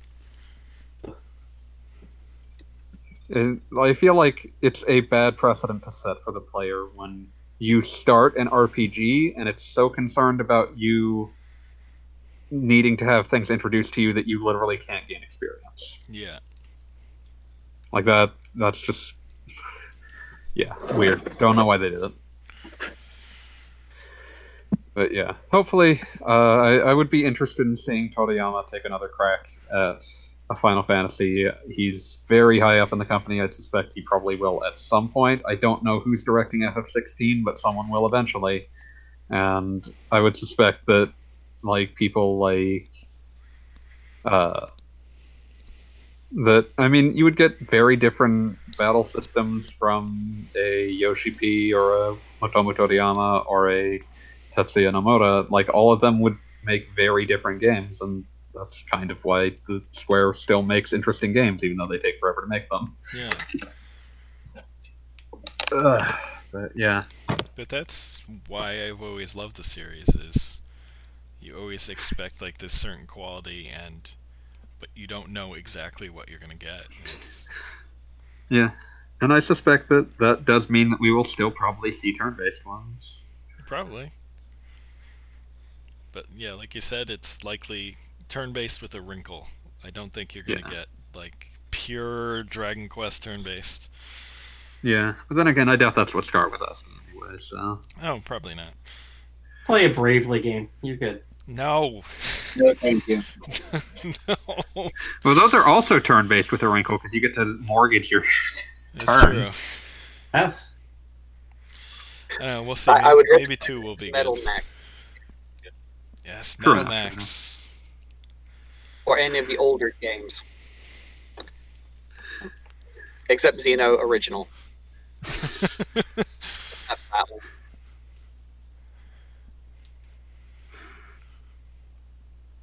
But yeah, so that kind of clears us out of questions. If there's anything else we want to bring up, speak now or forever hold your peace. I feel like there was something. I was gonna bug Matt about, or bug somebody about reading material. So Yes. You know what? I was in the doctor's office today, and I got through another like 20% of the Boyfriend's book. Ready to finish that one up. Means you'll have another review from Megan soon. hey, finally have a non-Canadian review for that one. I can swear turn on my VPN. It could be. There is an anonymous Canadian. I have no idea who this is, but he posted the exact same one-sentence review on all 8 extant episodes so far. But thanks, guy. I have no idea what's going on here. I mean, he apparently to your book and was just at a loss for words. Mm-hmm.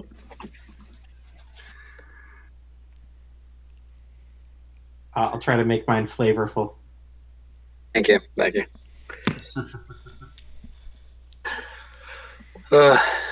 So What was the whole? What yes. was the discussion about lit RPG? Well, first of all, what is it? Do you think? That's a good question. I saw that going by in the Discord, and I was like, okay, I'm confused. Well, I mean, that thing, it started out as a kind of a science fiction subgenre based entirely on Sword Art Online. Oh, what? That was the modern trigger for this particular subgenre. And some of the diehards in the surprisingly large community that likes these kinds of stories insist that the only stories that fit are the ones that are pretty much carbon copies of Sword Art Online. Like, okay, no.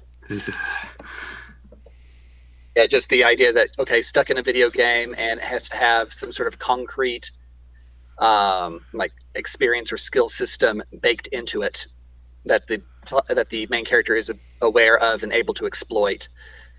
Yeah, that kind of thing. So, and like, we could probably expand this just a little bit, you know. I mean, this is like the pop literary equivalent of. Do you remember Rhea from the old RP Gamer boards?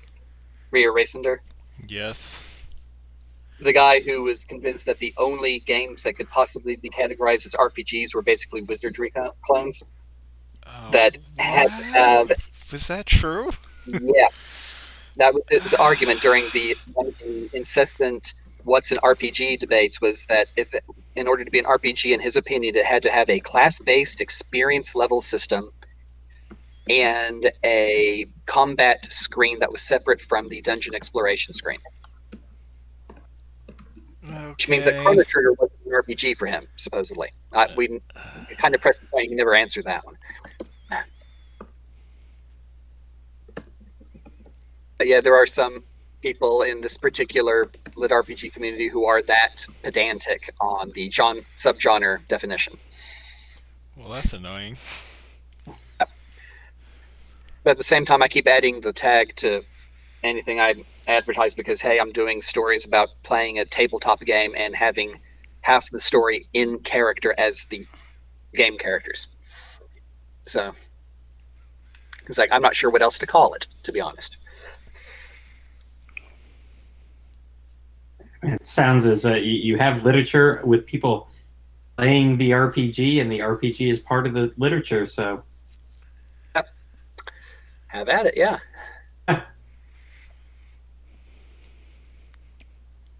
And it's fun doing deep dives into Pathfinder material and then realizing that, hey, like 20,000 words later, that, hey, I kind of misunderstood this one item or this one rule and did a whole lot of world building around something that's completely different from the original game. So,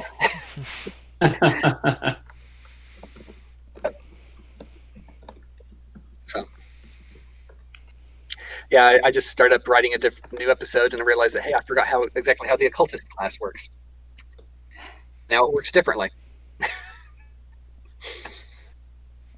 Fun.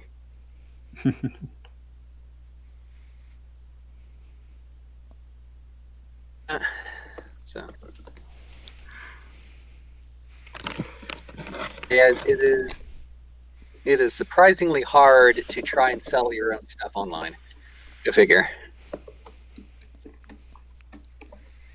I can only imagine.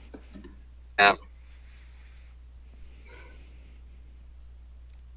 So yeah, so if anyone who's listening, Princesses of the Pizza Parlor, Michael Yarimizu, check it out, have fun. It comes occasionally recommended. Recommend. Yeah. I have not finished it, but I very much enjoyed what I've read. Wheels just has commitment issues, as we all know. Oh yes. And many distractions. Wheels will love something and then So throw how it is to the the wayside better because thing? something else is shiny. Ooh, new and shiny. Ooh, piece of candy. Piece of candy. Yeah. I need to- So I'm probably just going to finally put up episode 9 sometime this month.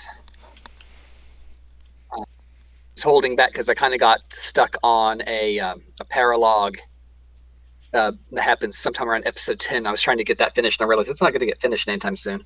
So I might as well just start moving on here. For length. Yeah.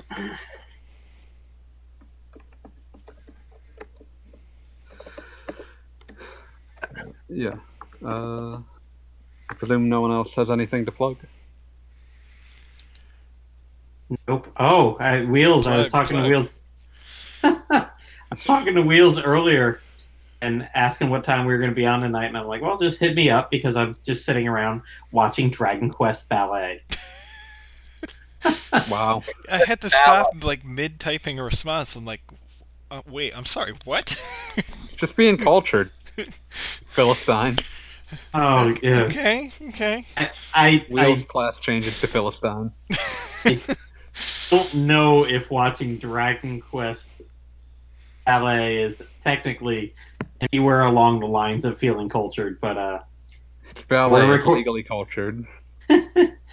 My co-host for my podcast, Slime Time, very excited last week that I think Yuji Horii and had a link and dropped it on YouTube, this 40-minute version of an abridged version, like a teaser for a full ballet. And I guess they had a troupe come to Paris and put on a 40-minute teaser ballet of which was lovingly like up in the screen in English as Black Hero and White Hero fighting each other, and it ended with the weapons merchant actually being able to sell the guy money. I was even taking notes as I'm watching this. I'm like, this hero's fighting monsters with a dagger. No wonder he's losing. Pretty weak. He's pretty weak. And then there was like a scene, I guess, in the tavern where he went to recruit people, and it all kind of sucked there too. And finally, he played a little flute. The magician, it was listed as Wise Man. Wise Man came out and finally paid the weapons merchant, who, I mean, is obviously Torneko Tulun. He's got the whole outfit on and everything. But definitely just called weapons merchant. Finally paid, and the hero got a sword, and that was kind of the end. And they came out and like, thanks for watching. We hope you all come to Tokyo and watch our full performance.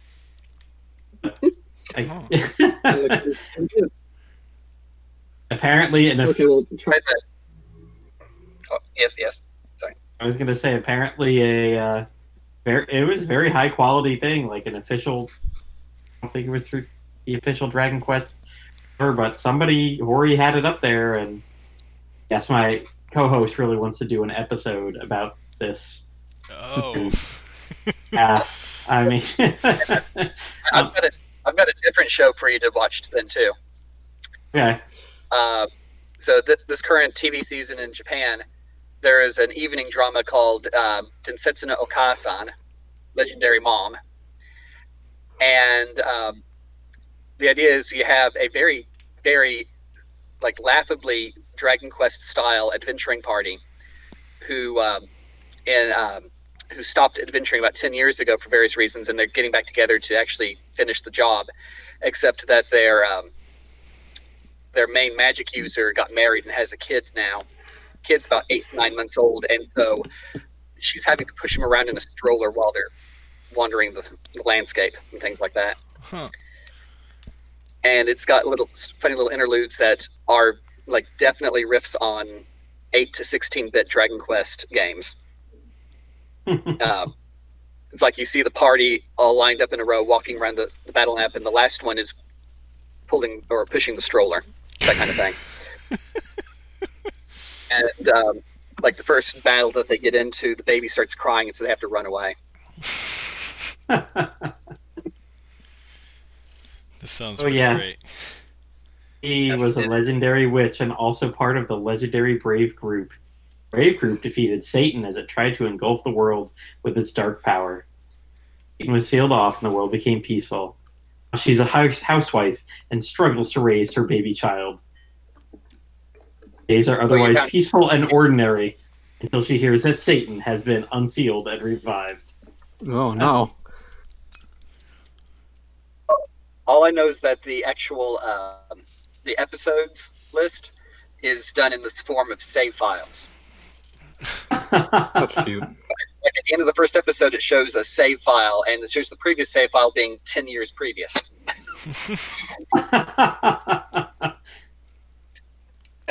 That's pretty good. Yeah, this is so obviously a joke on Dragon Quest. Nice. Here's the trailer.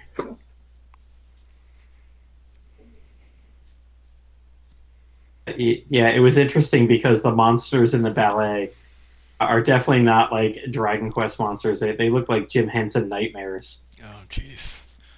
Like you could put somebody in a Echo Talon suit, but you couldn't put somebody in a slime outfit. I mean, that's cowardice, is what it is.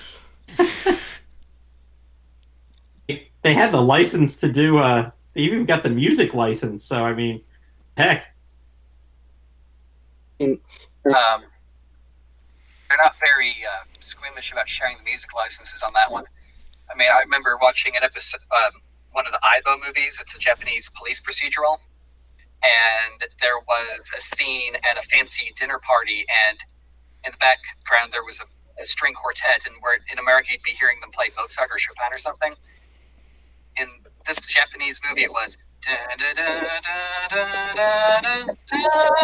4-part harmony.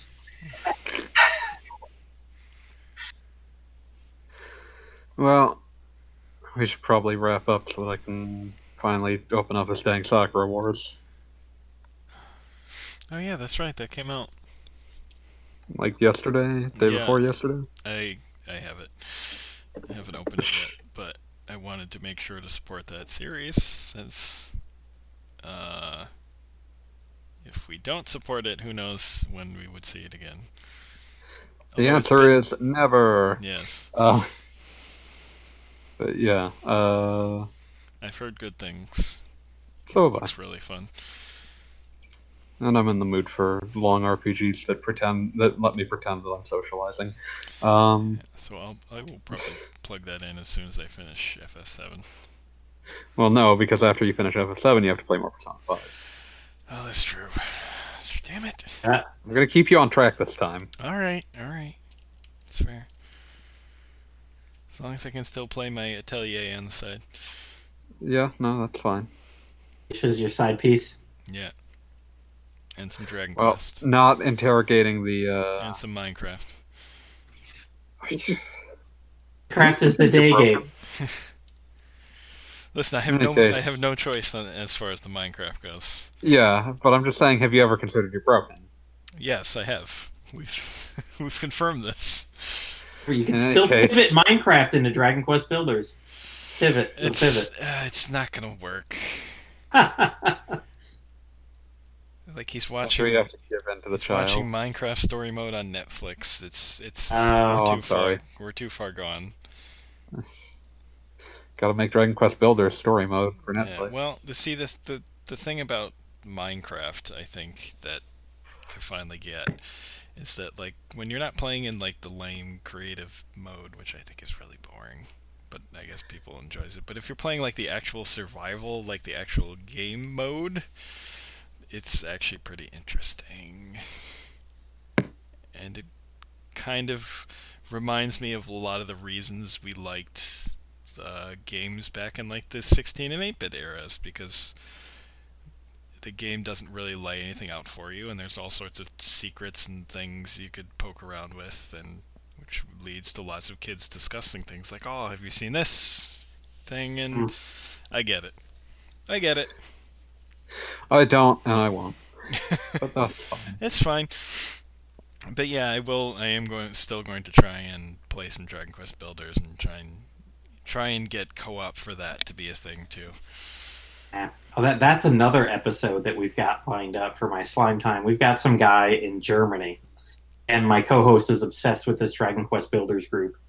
And this guy posts like once a month with, look, I built the Taj Mahal, and I built all of Egypt, and I built like Manhattan with the correct number of skyscrapers. Jeez. Like I look at some of them. I mean, it's just like the people who go crazy in Minecraft. Yeah. I think, my God, okay. I don't even think if We're having a real Taj Mahal centric podcast. Well, that popped into my mind because of what we said. I don't know if he's really done it, but yeah, this guy lives in Germany, and we were trying to coordinate with him by the end of the May to have an episode where he can go on and talk about, I can try to, without sounding like, "Dear God, why are you wasting your life?" But, what motivates you to spend, 90 hours doing one thing? Yeah. Like, I still don't understand that aspect of Minecraft. Like, why you're basically doing digital Legos, I guess? Exactly. You guys keep doing this, I'm going to start playing Lunar Legend and destroy myself. I'm sorry. Listen. The appeal of both, the appeal to me of both Builders and Minecraft is you get to go on an adventure and like just have building as a tool in your arsenal, which I think is really cool for that sort of game. That's it. Right. And that's where, I didn't even know Minecraft had some sort of adventure or survival mode, but I need that. I can't just be like, "Hey, here's a toy box, go build something." Yeah, exactly. And that's what I thought it was. I thought all it was basically you can build stuff, but no, it's like you basically have to survive because there's all sorts of monsters that come out at night. So you have to build houses and weapons, and then you can get to like the actual mining for materials, and then there's like this whole nether world you can build a portal to eventually get into the actual final boss. And I need that too. I need that final boss.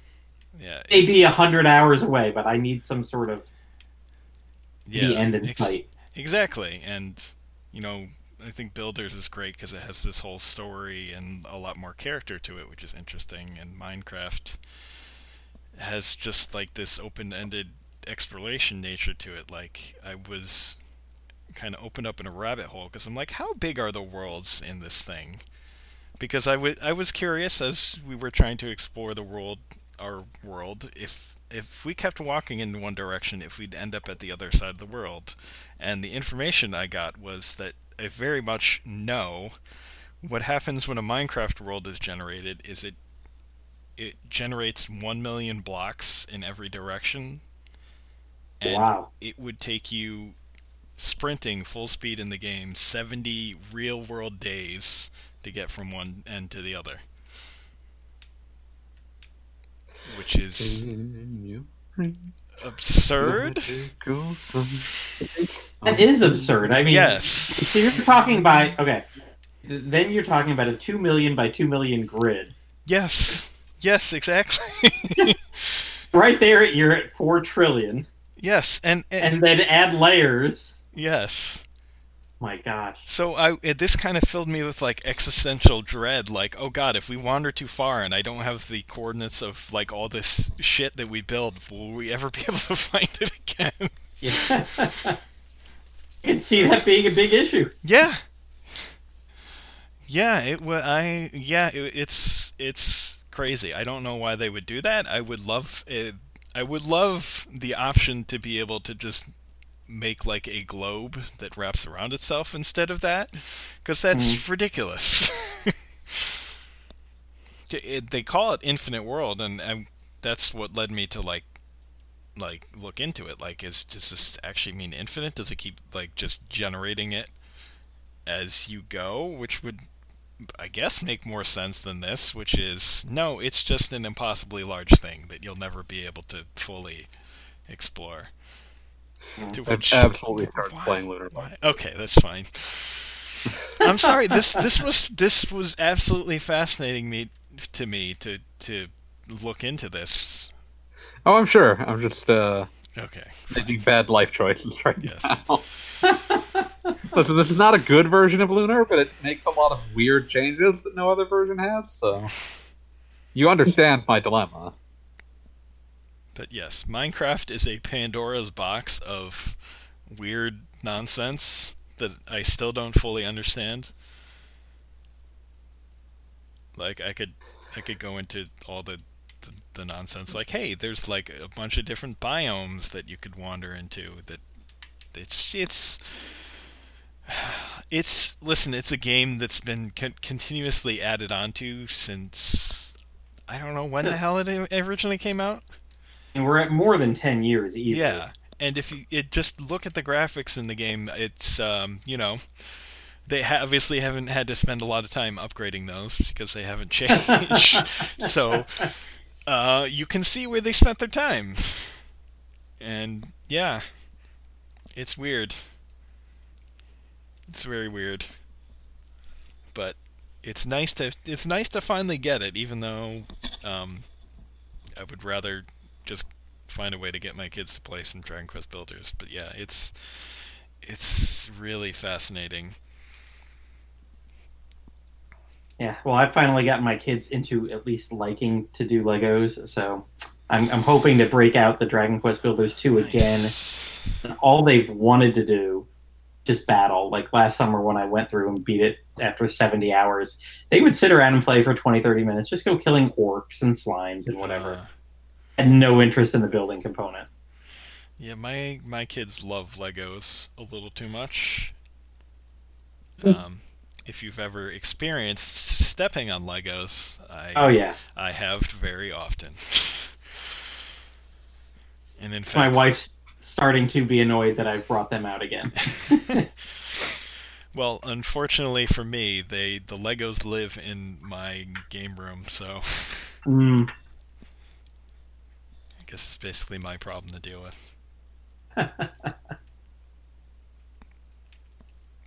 That's fine. My son is into the Minecraft Legos right now, which are thankfully, for some reason, much cheaper. So I appreciate that. That's good. The only thing worse than stepping on a Lego is kneeling on one. Oh man.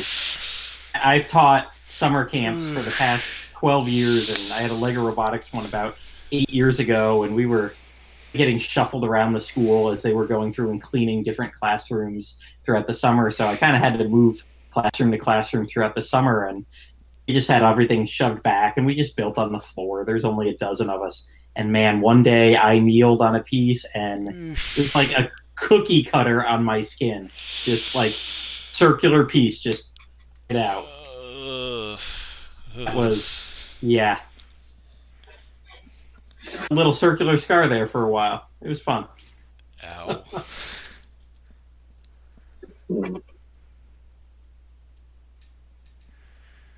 Oh, goddamn Legos.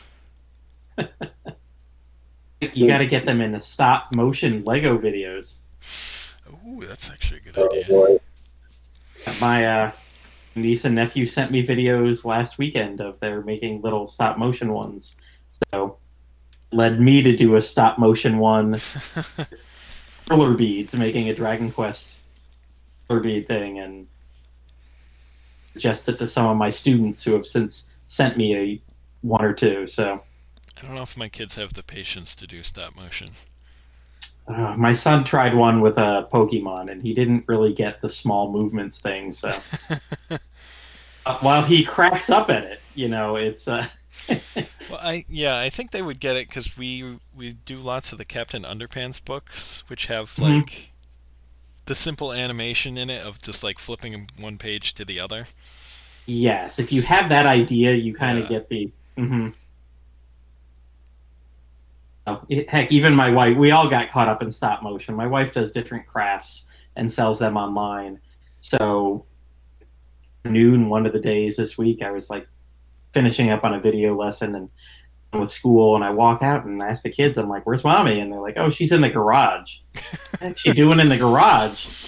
I walk in there and she's spent 2 hours crocheting this coffee mug holder, but literally like every 5 stitches she's putting it down and taking a picture, and we all kind of got caught up in it and making our own stop motion videos this week. That's pretty cool. I'll get my daughter to make The Nightmare Before Christmas too. There you go. She loves that movie. And again, we witnessed the depths to which we descend during pandemic. Yeah. Yes. Apparently, I'm just broken because I'm just posting Lunar Legends screens at this point. Which last one? Always curious if that was a working designs edition. Which Lunar is that? I don't even know. This is the GBA version. Okay. It looks like a Game Boy Advance version. Yeah. So that's the third remake of one? It's the third version of one. It's not the third remake. Okay. It's different, for whatever that's worth. I'll probably report back on this again. Yeah. Okay. Let's get this more. All right. Questions in the normal place. You can send your Minecraft build. No, I'm just kidding. Don't send me your Minecraft garbage. I'll destroy you. I'm sorry. Listen, I opened up a rabbit hole and I had to share. I'm sorry. Let's not use words that are overly specific, like had to share. But yes. In any case, questions go in the comment section, or sometimes they go in Discord in the Q&A question. Well, hey, listen, I could tell you about how I spent a bunch of time figuring out that hey, this whole netherworld you can transport to, you can actually use as like a transportation hub to make. Are you still talking about Minecraft? Okay, all right, I'll stop. I will explode you. Would it not take 72 days to cross the whole place then? That is correct, because the Nether is much smaller than the main world, and you can build multiple portals to it and make traveling. No, I'm done. See you, Space Cowboys. All right, I'm gonna hit this up.